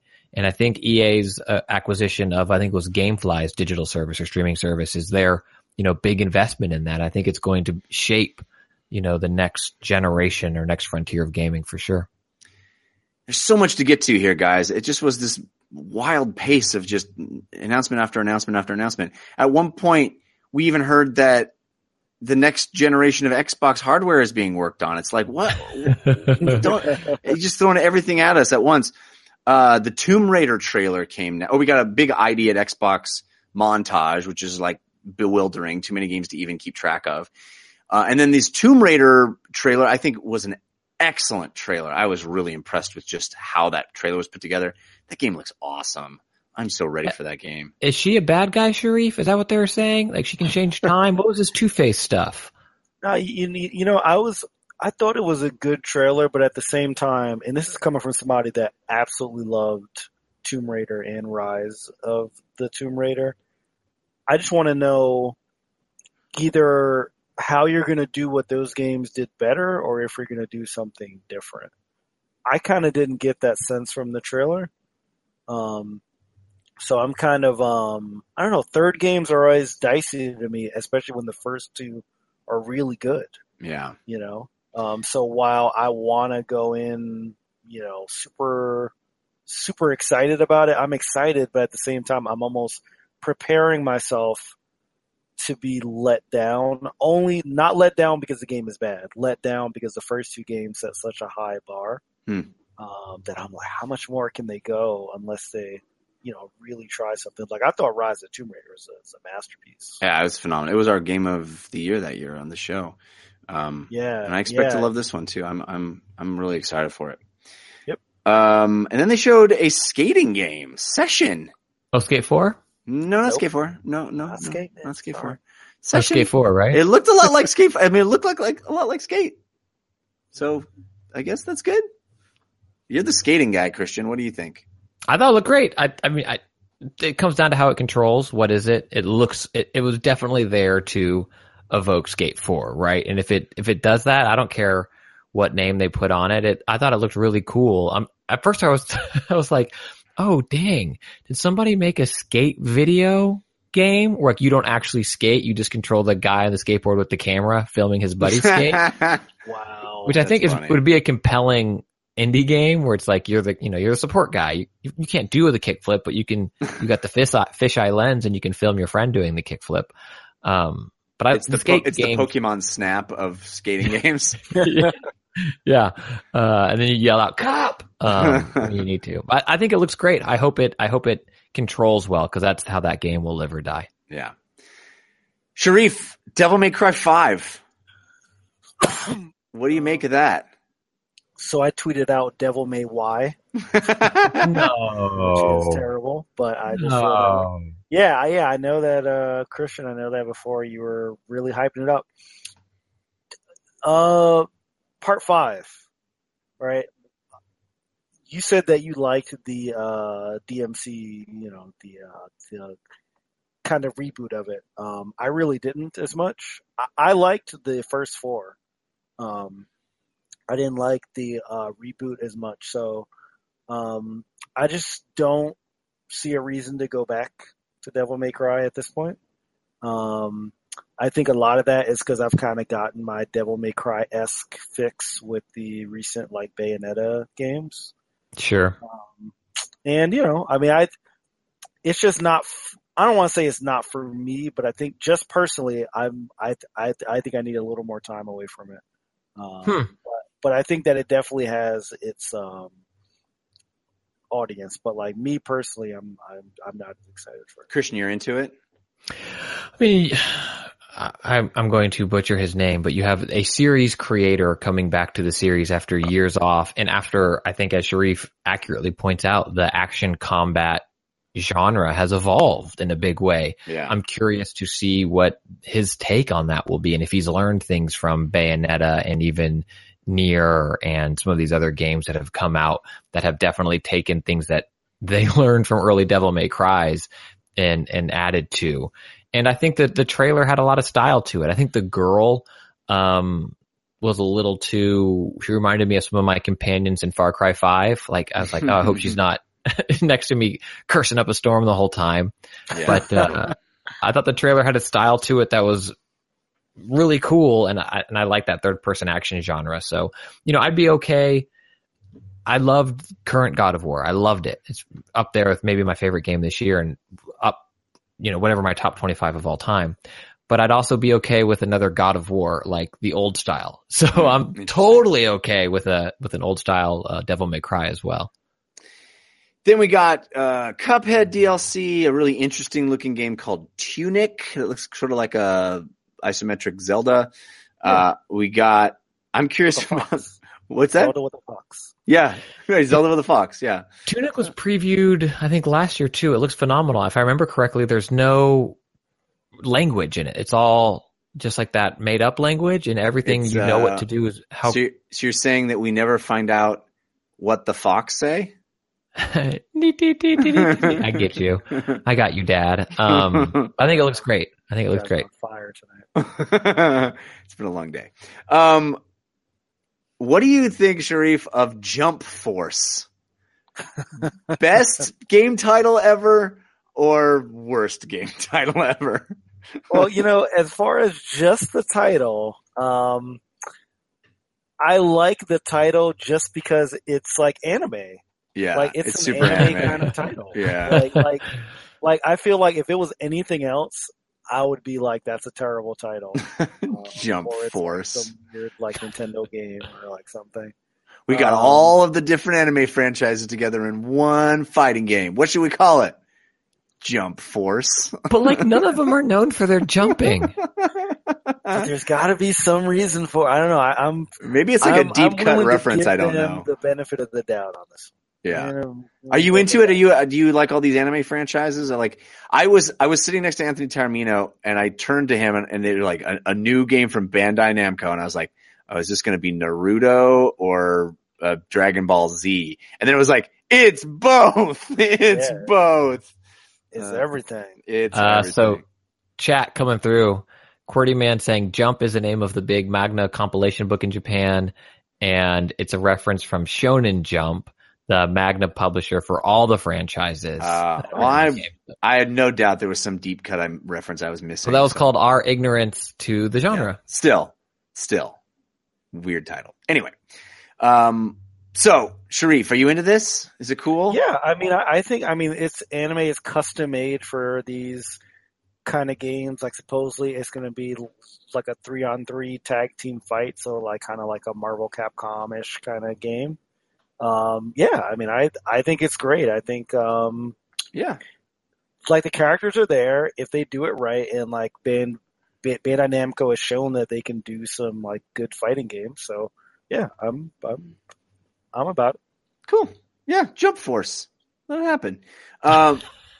Then Dying Light 2. I don't think anybody had predicted this one, or maybe we knew it was happening. I didn't know it was happening. I didn't see it coming. Let me check Walmart Canada real quick. Yeah. I wanted to love Dying Light. I know a lot of people do love Dying Light. I did not love Dying Light. Dying Light 2 looks cool. They showed some really interesting systems with regard to wild choices that affect your environment in really stark ways, and I thought that was kind of neat. Except they both seemed like bad outcomes. Well, I mean, it's not called happy-go-lucky light. It's called Dying Light. It's not called Kingdom Hearts 3. Yeah. It's not called, hey, the dawning of new light. It's great. Did you like Dying Light, Sharif? Yeah, I thought it was okay. Yeah. I was definitely full of zombie fatigue when it came out. Yeah. So I was pleasantly surprised when I got into it because I was expecting just not to enjoy it. I thought it was a okay game. But I was really excited to see this like sequel because just like you, I was not expecting to see it at all. I always love like the sort of like parkour mix with the zombie stuff, and I feel like that can only be like elevated in like a sequel. I love like decision based games where like you kind of have to choose right, or hopefully they have some like really good like risk versus reward kind of situations. Yeah, it looked like they weren't. It wasn't so clearly like you're either picking the good thing or the bad. That you're either a nice person or a not nice person. It really felt like there's pluses and minuses on both of these situations. You're not getting a great benefit or making it harder for yourself. You're literally making some things harder and some things better either way. So I think that's a kind of a neat push and pull. It's not like there's a clear cut Paragon renegade kind of situation. Which I always prefer. It feels like a much more interesting way to go shades of gray either way. Yep.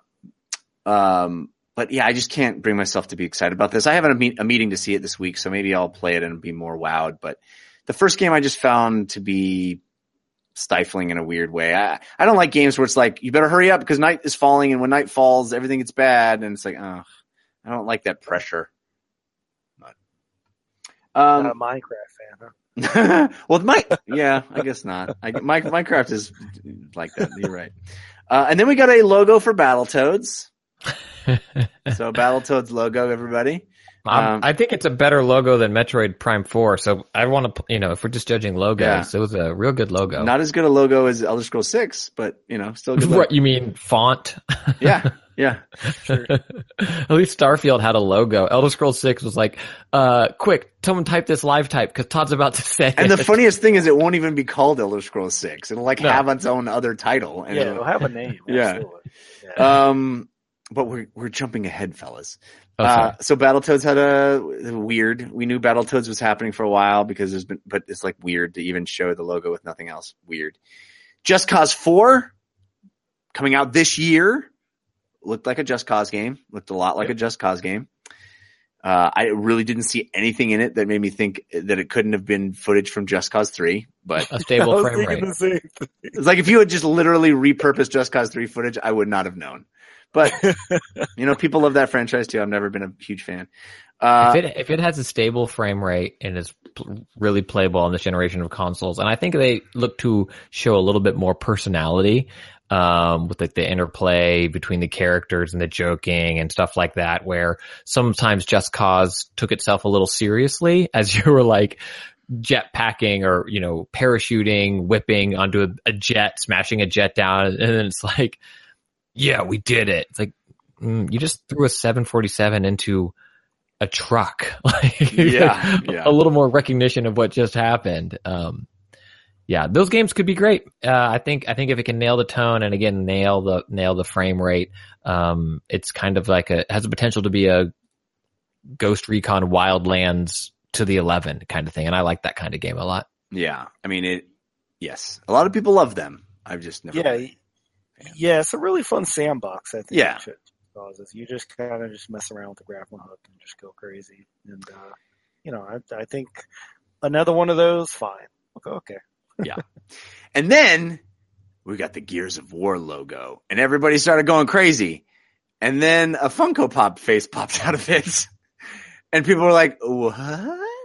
And then we got somebody come on stage to talk about Gears of War Funko Pop version. And then they were like, also there's going to be a Gears Tactics game, which I guess is XCOM with Gears, which is cool. I like XCOM games, but that's not the Gears of War we all wanted. And it just this weird letdown of the Gears logo and then the Funko Pop thing coming out. It just seemed like, what is this? What even is that game? What's so bizarre? What's going on? And then like, oh yeah, but also Gears 5 is coming.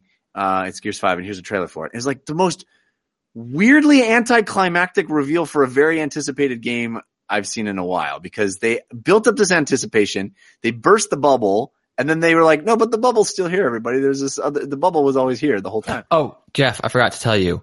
I owe you some money. It's a penny. You left a penny. Also, in your car, there was a dollar bill tucked in the back seat. Oh, that's better. It's still back there. That's great. I think that's kind of, you won the lottery. Also, yeah. Oh my God. Exciting turn of fortune. That's what they were going for. So what do you think of all this? Roller coaster. Yeah, it was a bit of an emotional roller coaster. It was like a Gears of roller coaster. What did you think of the Gears 5 trailer? What did you think of all this Gears news? I liked Gears 4. Yeah. I knew Gears was coming. I actually liked the trailer. I liked how they set up it story-wise. Definitely seemed to be a little more serious, which I thought was cool. Because I kind of like Gears the most. I feel like when there's like a lot of heavy stakes.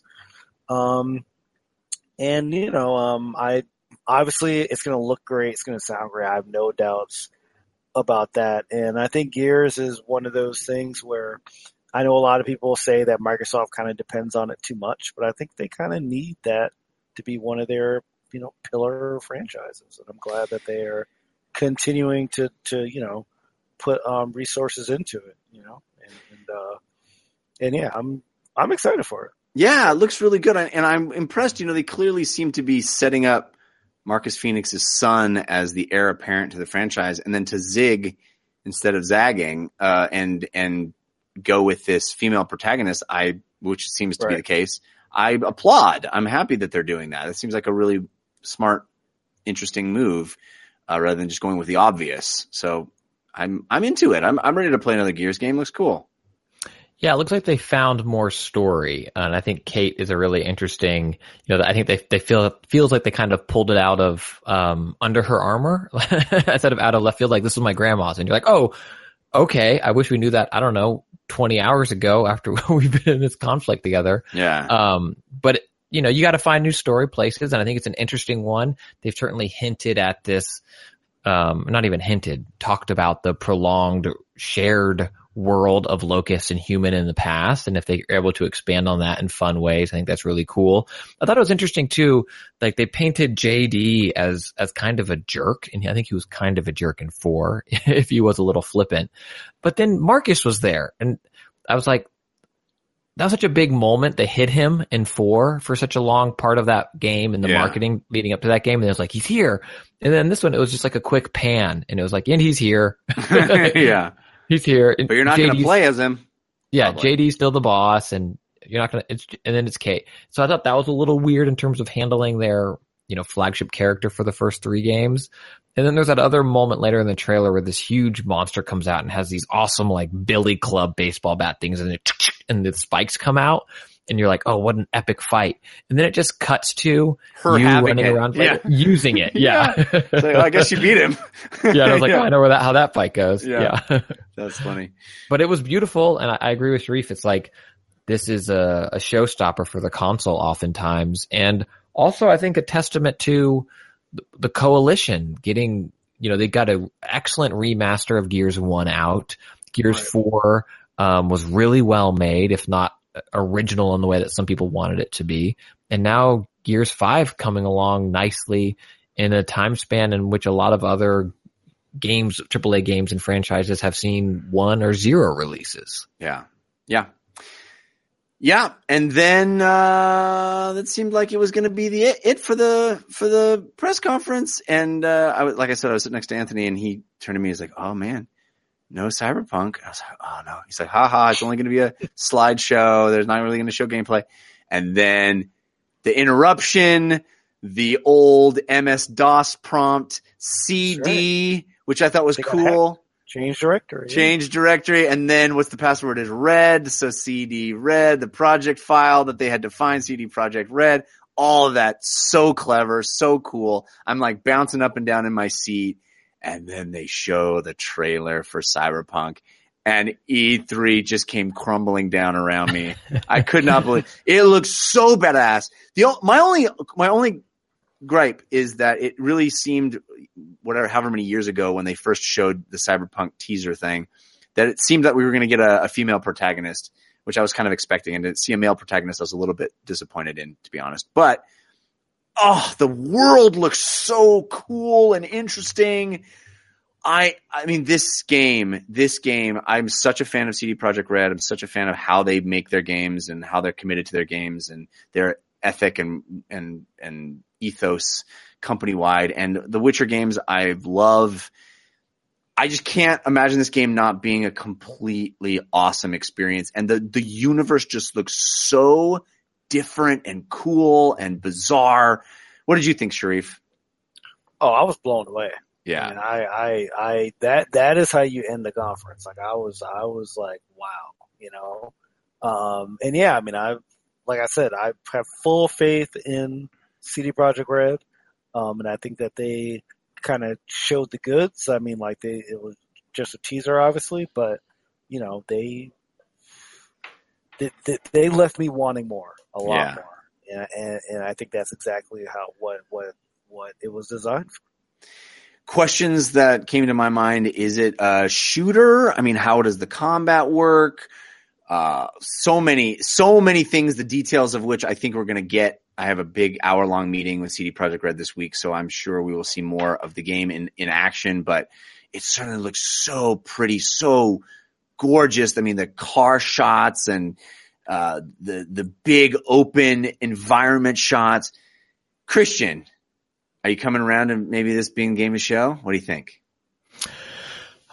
Is it playable? We'll find out. Big question. We will find out. Yeah.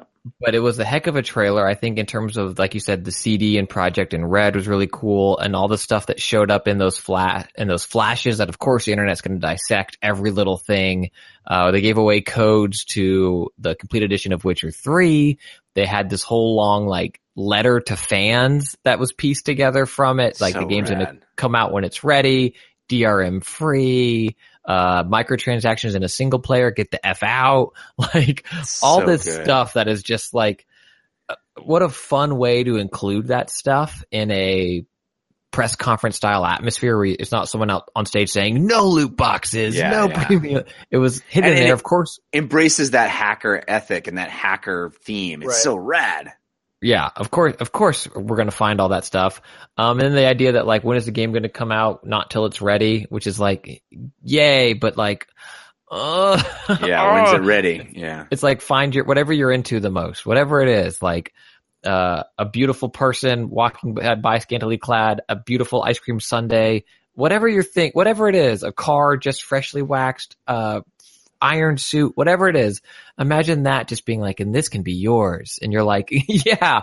And they're like, not now. I know. And second year in a row that Microsoft has closed the conference with a really impactful, amazing debut of a really cool game, new IP type of game that isn't theirs. It's a third party game that's going to be available on lots of other platforms. That's an interesting, I mean, they get the rub by having that be their mic drop moment. Last year it was Anthem, this year Cyberpunk, but kind of weird that they're relying on a game that you can play on your PlayStation and on your PC, no doubt. I don't know. What do you guys? They have some kind of exclusivity deal, some kind of deals. They might not. I don't know if CD Projekt Red is the kind of folks that would do that. They have their own, they got GOG. I'm sure it's going to come out on PC day and date with whatever else. It could be, but I think it's more like Microsoft's message seemed to be, we have tons of stuff for you to play. Not a lot of it is exclusive. I mean, they showed some exclusive stuff, but I don't think it compares to Sony's exclusives. It certainly felt like they gave people who already own Xboxes a lot of reason to be excited that they own their Xboxes, but I'm not so sure they convinced anybody that they had to have an Xbox if they didn't already have a console. You know what I mean? Or if they already had a console is what I mean to say. Yeah, I think it's kind of late in the game for that. That's true too. That's true. I mean, they basically lip service the fact that they're working on the next one. So hard to convince people to jump into this generation. It's like, well, we're working on the next one. But so is Sony. I don't know if they'll say it on their press conference that they have also publicly said they're working on their next one. And I think, and I don't know how you do it in a flashy presentation like this, but I think why I would tell a friend to buy an Xbox over a PlayStation, it always comes down to look at the exclusives. Are there any that you feel like are must plays? Then it's price. And then the thing that I think depending on how those things break, it's Game Pass. And the fact that you can get an Xbox and Game Pass for $10 a month. And I think Amazon has it on sale right now for less than that. Right now I say as we're recording this, that could have changed already. And then you get State of Decay, Sea of Thieves, regardless of what I think of those games, to very big games in terms of playability. Fallout 4 now, The Division, as you get excited for The Division 2. Forza Horizon 4 will be available on it. Gears of War 5 will be available on it when that comes out. I mean, that's so big stuff. for like right now, whatever it is for an S, $250, $199, $230, you can get that console, and then for $10 a month, which is how much I think it is to have a cellular plan on your Apple Watch Series 3, right? Like less than Netflix. You have all these games to play. It's really compelling. It's just not super sexy because those Microsoft exclusives, the new ones, the Halo and the Gears, we don't know much about yet. And the existing games, it's hard to be like, oh, I can go play The Division right now at a press conference when they're showing The Division 2. But for someone that doesn't have a console yet, I think it's pretty compelling. Well, let's move on to Bethesda, and their press conference every year is always interesting because we didn't really know much about it other than Rage 2 and Fallout 76. Now, Rage 2 started off the conference alongside Andrew WK for some reason. They showed I more love of that him. game. Do you? I mean, fine. party tip. He's the best. He's the best. He did a full out song, man. He He did. did not care. That check cleared, and he did not phone it in. No, he didn't phone it in. Played his heart out. His whole band did too. Yeah, it was fun. It was real fun. The Rage 2 stuff they showed, I think that game is going to be a blast to play. I really do. It gives me Bulletstorm vibes. It's like Bulletstorm meets what am I thinking of? I am so tired right now, guys. I can barely even put a sentence together. But it gives me Bulletstorm vibes of just how wacky and creative the kills are. It seems like it's a sandbox for killing rather than particularly a challenge. It's more like do it with panache and fun rather than, try to survive like a Doom or something. So I think that's really cool. Oh yeah, no, it's like a mix between, Bulletstorm and Mad Max. It's that Mad Max game that I enjoyed so much from Avalanche a few years ago. I don't know. I think that game is going to be really fun to play. I think it's going to be a shallow experience perhaps, but a really fun, just frivolous, wacky, exciting game to play. Yeah, I think there's a lot of questions about it still, but it looked great. They showed variety in the environment, just in those kind of snippets where it's kind of jump cutting through areas where, there's different takes, different parts of the barren wasteland, and it has color. It's not all just brown dust blowing the way Mad Max, the Avalanche developed Mad Max open world game was. And the upgrading and customization looks cool, and they showed the different types of, at least two enemy factions that you'll be going up against that hopefully will play differently. And I think they did a good job explaining how or why it might feel so differently than the first Rage, where it's a significant time jump, right? Like you were born and grew up in this. You were a kid when this existed. Like all of this world existed when you were born, and now you're an adult. Time's passed, and here we go. Let's go play. Yeah. You into it, Sharif? Yeah, I wish they showed a little more of the driving. Just because that was such a big part of the first Rage. Yeah. And that's one of the things that I didn't like a lot about the first Rage was I didn't think the driving, I never felt that. Well, it's not that it didn't feel that great. It didn't feel as good as the not driving portions. Right. So it was a little unbalanced to me. But one thing that I'm hoping that Rage 2 also does is similar to the Metro series that I talked about earlier, like Rage 1 really pushed the fidelity of graphics a lot. When that game came out, especially like the PC version, like you really needed like a powerful rig to like really run it well. Yeah. It was a brand new engine at the time. Yeah, that brand new id Tech engine. Yeah. And like Rage 2, it looked great. It didn't blow me away the way it looked, but the gameplay looked super fun. Yeah.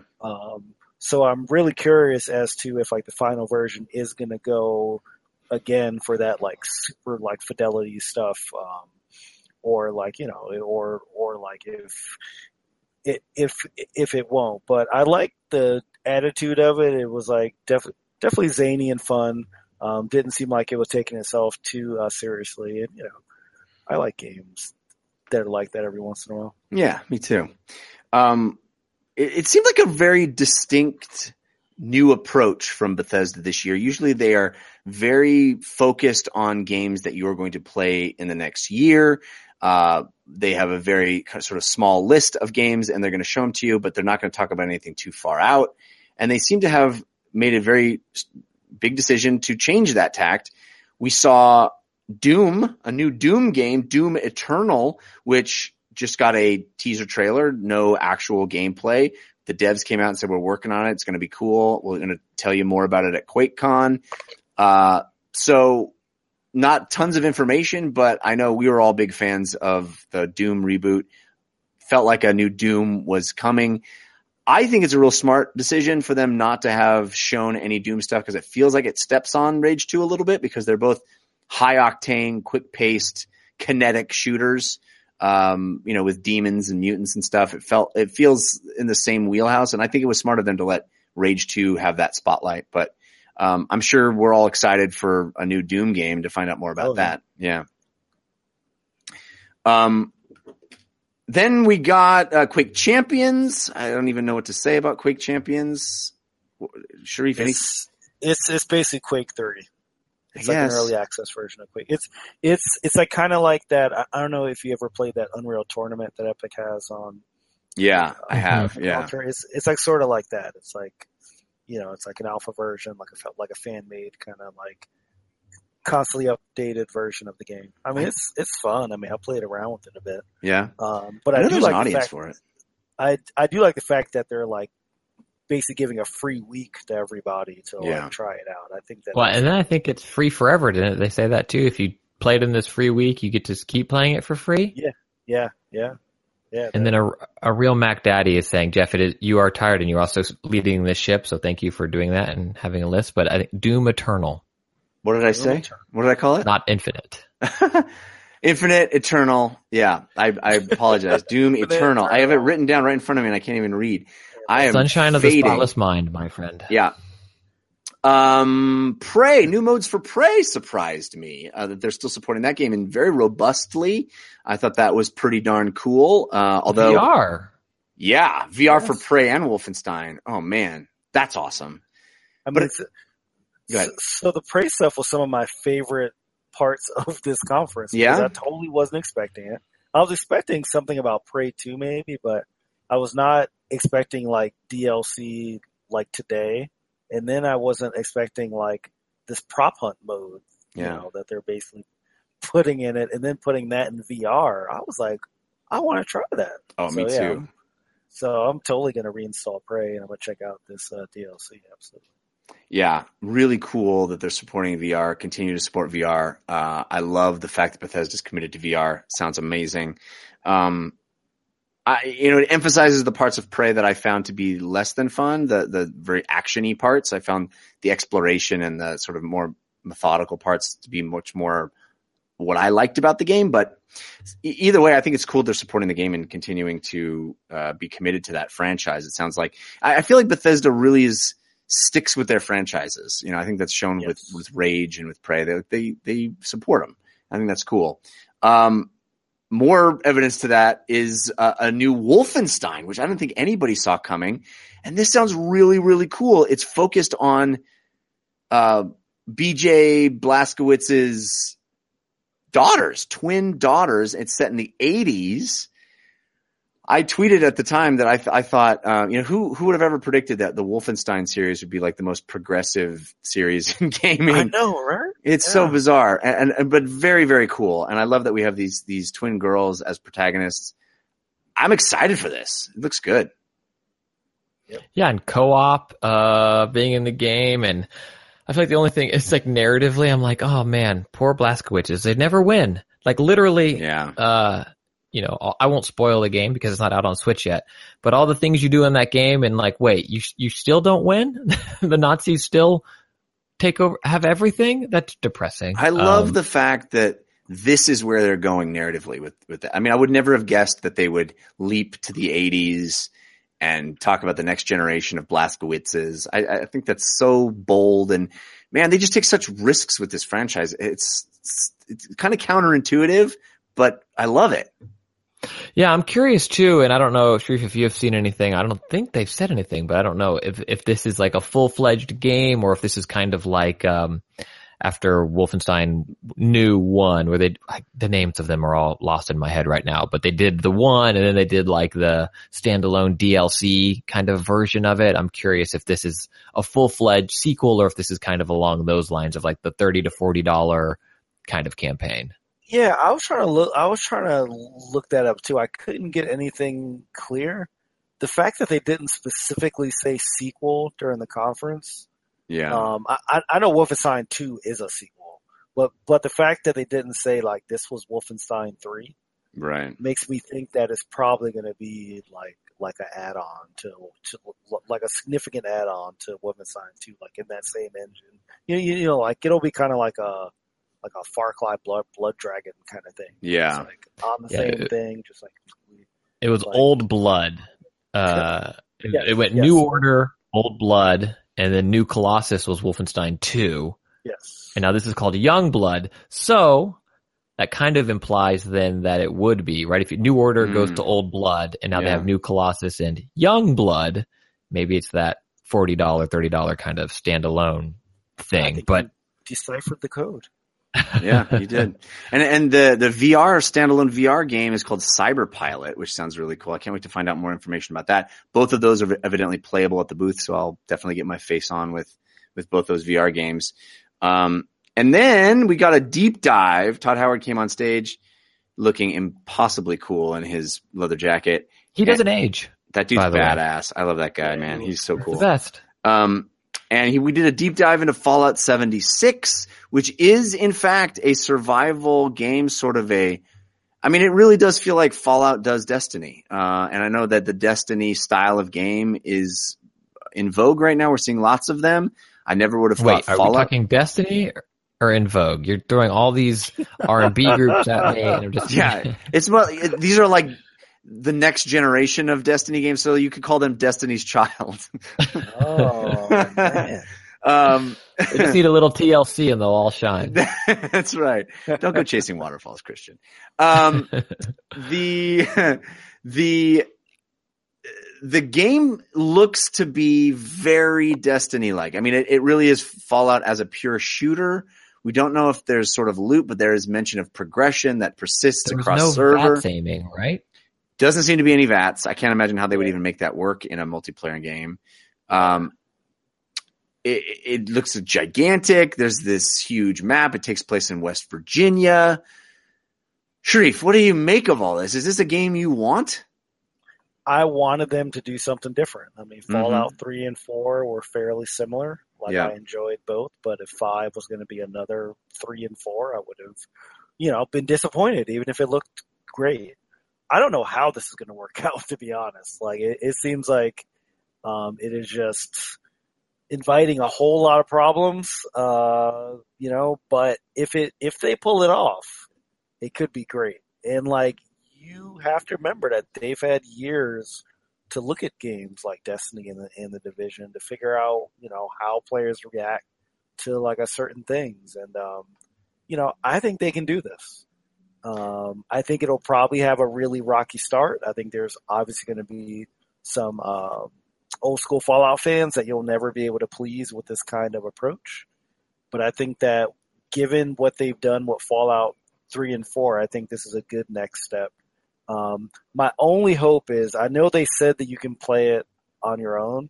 I really want to see what the options are for playing kind of solo, because I definitely have those times where I just want to play a game and I don't want to be in a forever connected, world. And if they say this isn't the game for that, at least I'll have my expectations set and I'll know that's not the game to go to when I'm feeling in that mood.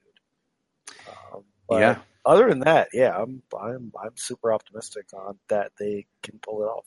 In the chat room, Chriso says playing co-op Fallout is something I've been dreaming of for a long time. Right there with you, Chriso. And then John Reardon says, to be honest, I have never been excited for a Fallout game until now. It sounds like people are excited for it. I don't know, man. A pure shooter Fallout, it seems like a risky endeavor. It's not what I go to Fallout. That's not what I love about Fallout, is the shooting. Certainly, it's all the other stuff. And it's going to be interesting to see what that progression really entails. Is it going to be a perks system? Is it going to be some sort of loot? Is it a looter shooter? I don't think the loot in Fallout is particularly attractive or interesting. I'm not excited about getting another outlaw outfit, So I think that would be a tough thing to pull off. You got to if you're going to do a looter shooter, you got to make the loot really desirable. Hey, I'd be excited to get a drop of screws. Yeah. And bottle caps. Yeah. Awesome. More caps. But it certainly seems to have some base building stuff, some Fortnite-esque base building stuff. And then this idea of these giant nukes that you can launch. And then the nukes aren't just offensive weapons. They literally transform parts of the map to reveal different kinds of resources that you can gather. So it turns normal sections of the map into irradiated post-nuclear areas that allow you to get more valuable resources out of them. I think that's a really clever idea. So there's a lot going for this game. There's a lot of question marks for me. Yeah, I think it's smart the way they said. I think they're limiting it to 12 people. If this map is really, 4 times the size of Fallout 4, it's not Fortnite or PUBG where you're constantly running into other players per se, which I think is nice because you and your party or you solo can go out and play this game. So hopefully there is that Bethesda crafted experience where maybe I'll play for 4 hours and never see anybody. And then they created these nuclear test facilities, I think, to kind of create these choke points that, like you said, they not only are for punishing other players, but you create these valuable resources. So it creates a place that people will want to go to where you're going to run into other real players perhaps. And I think the other thing that's really interesting about it is I think it's going to be it has the potential to be a streamer's paradise where Bethesda jank is loved and often streamed for fun, cause like it doesn't break the game. It's like we were looking at one the other day where it's like this guy came off a set of stairs and started swimming, like through the open world. The swim animation kicked in. And I think if you have that with like a persistent world type game or there's potential for griefing, which this certainly has with those nukes. I think it's Bethesda looking at that kind of world and what the game landscape we're in today where being one of the top games on Twitch or Mixer, I guess, because for their Xbox partnership, can go a long way. And I think that could sell a lot of copies of this game. And then I think, the base building stuff and the customization, if that's there, could you imagine you have this sweet base built and then someone just nukes it? Yeah. And they don't even know. They were just doing it to get resources. Yeah. Like, You're just, yeah. I was wondering, like, are you just hanging out and then all of a sudden the nuke goes off and you don't even know why or when? I mean, like that is what it seemed like. Yeah. Brutal. Just brutal. But there's got to be some kind of warning system. I mean, I know that they mentioned that you kind of have to cooperate with other people that have parts of the code to actually launch a nuke. But still, it just seems like, if they haven't, I'm hoping that they have some kind of thing to, just prevent you from just starting up the game and getting nuked in like 5 minutes. So. Then he called it soft core. So if you get nuked, you don't lose everything. And they didn't quite detail what you do lose or don't lose. But I think that's interesting as well because there's a chance to just get rolled in this game. And that's brutal, especially in the fall. Could you imagine you're 100 hours into Fallout 4? So he just nukes you. Yeah.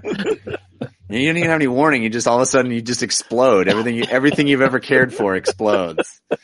Well, we'll find out more. I mean, that game is a classic Bethesda Beyonce drop where, you didn't know about it 3 months ago. Now you both know about it and it's coming out this year. So I love it. And they lied to us. Yep, in November. I love that they do that. They gave us that 2019 date first, right? And then they're like, just kidding. Yeah. Love it. I love that this company does that all the time. But that wasn't the end of the crazy surprises. Elder Scrolls Blades. What? Full Elder Scrolls game, full giant open world role-playing game made for mobile with touch controls in mind, made to be able to be played both landscaped and portrait mode on your phone. Looks better than any Elder Scrolls game you can play on console or PC now. I mean, the gorgeous looking game. I just was blown away by the visuals alone, but made for mobile. Although they said it should be coming to all conceivable consoles and PC, and it's coming to VR, a full Elder Scrolls game coming to VR. What? This was, to me, one of the biggest surprises of E3 so far. I just can't believe it. I'm not excited about playing a game on a touchscreen like this, but because they say it's coming to all these other devices, including VR, I'm in for Elder Scrolls Blades. What about you, Sharif? I think it looks phenomenal. I think it's definitely an achievement for like mobile gaming. Now, they made a big thing to mention that they were running it on an iPhone 10. Yeah. So I'm really curious as to what kind of phone you will need. Yeah, what's the minimum? The 10 is a minimum.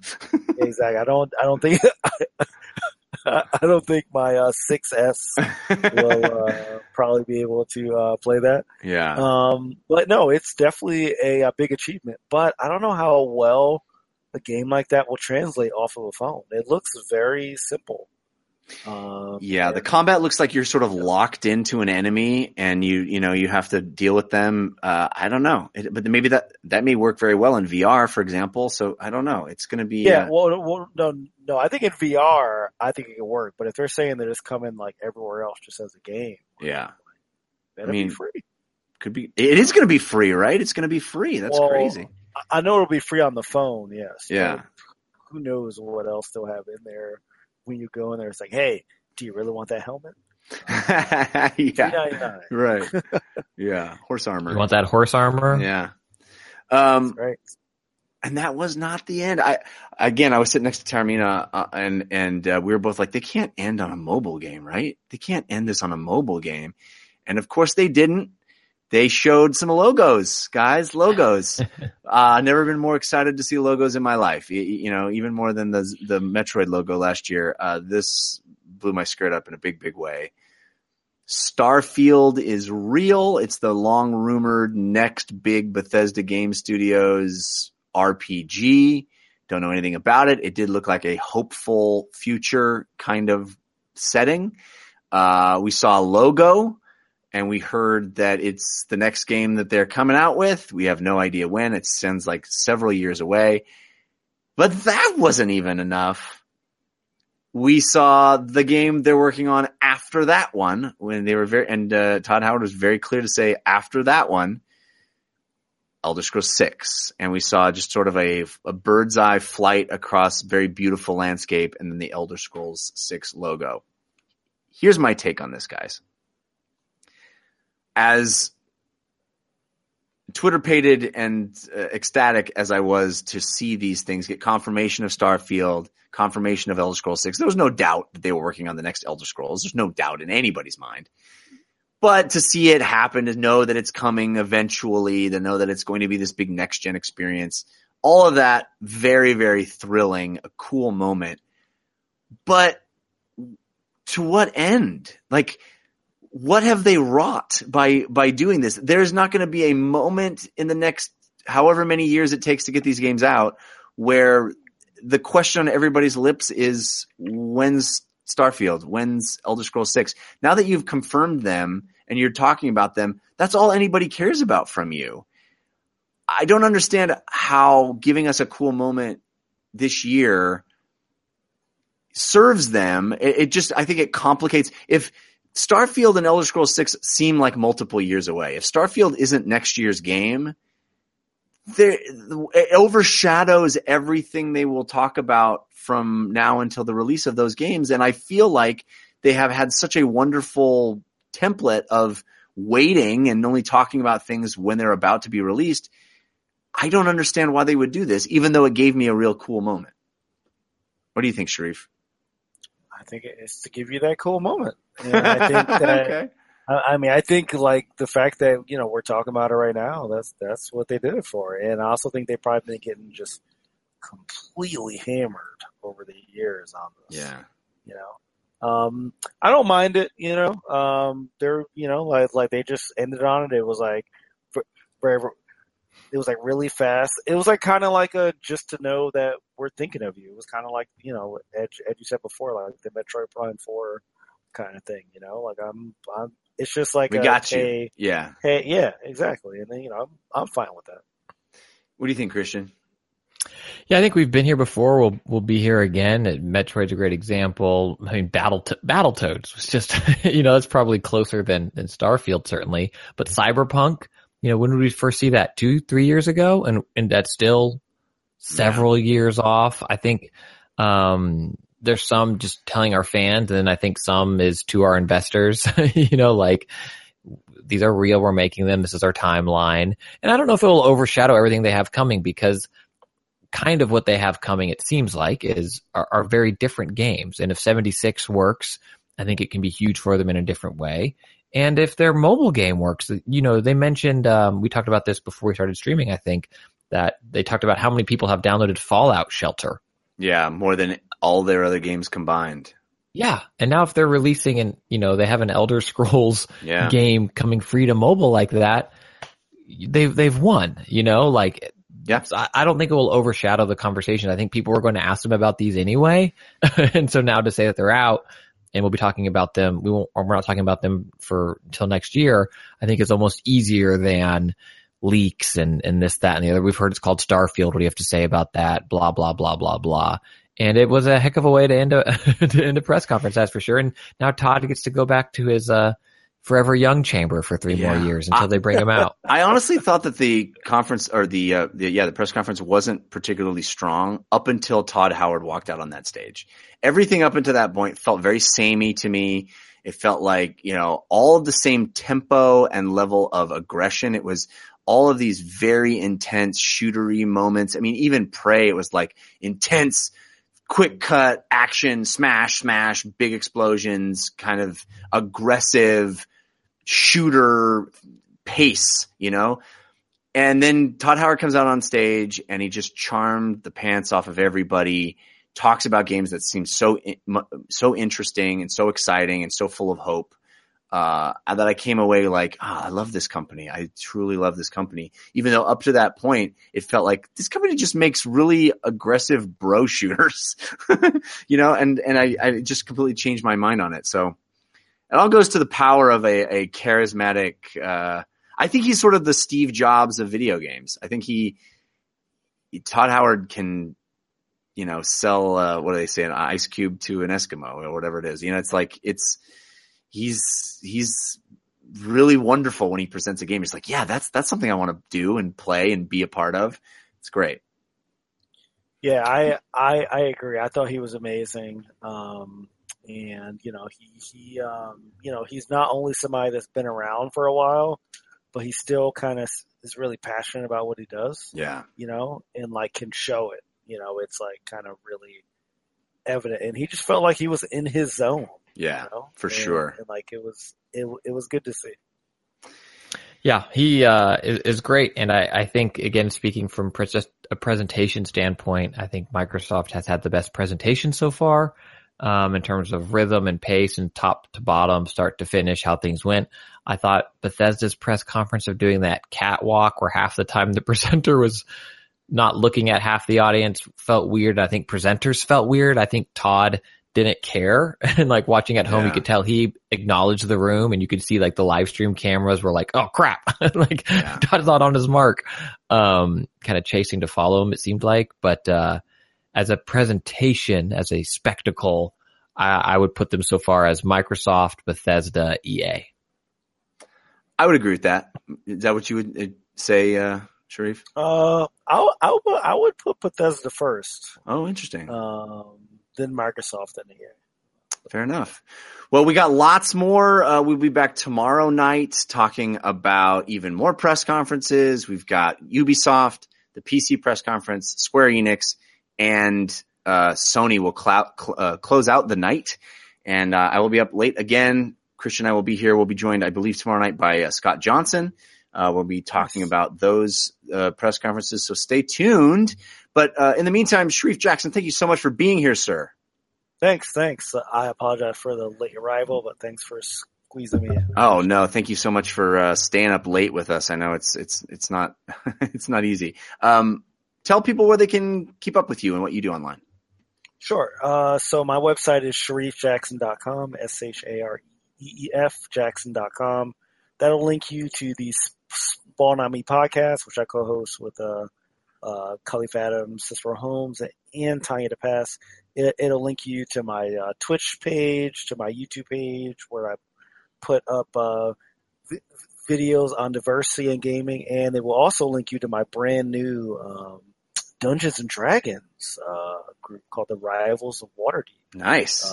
Which we debuted in LA last weekend, in which we will begin streaming our games on June 17th on D&D's Twitch channel. So excellent. Super excited Congrats. about that as well. That's great. So, yeah. Check it all out there. Cool. Christian, you are at Spicer? On Twitter. It's the best way to get my hashtag E3 fashion tweets. All E3. They've already started. You can jump on that hashtag train. If someone for real, give me that show already. That's the best way to keep in touch. And then I have ALTMM. You can find it out first to patrons on Tuesdays, patreon.com/Christian Spicer. And then everybody else on the Uninformed Opinions feed on Fridays. Yeah. And I'm at Jeff Kanata. That's with 2 N's and 1 T. I am live streaming all of the stuff and everything I can. Big week. Again, we'll be back tomorrow night. Thanks for hanging out with us. I'm going to go get some sleep, Casper style. We'll see you guys tomorrow. Enjoy E3. Bye. Later.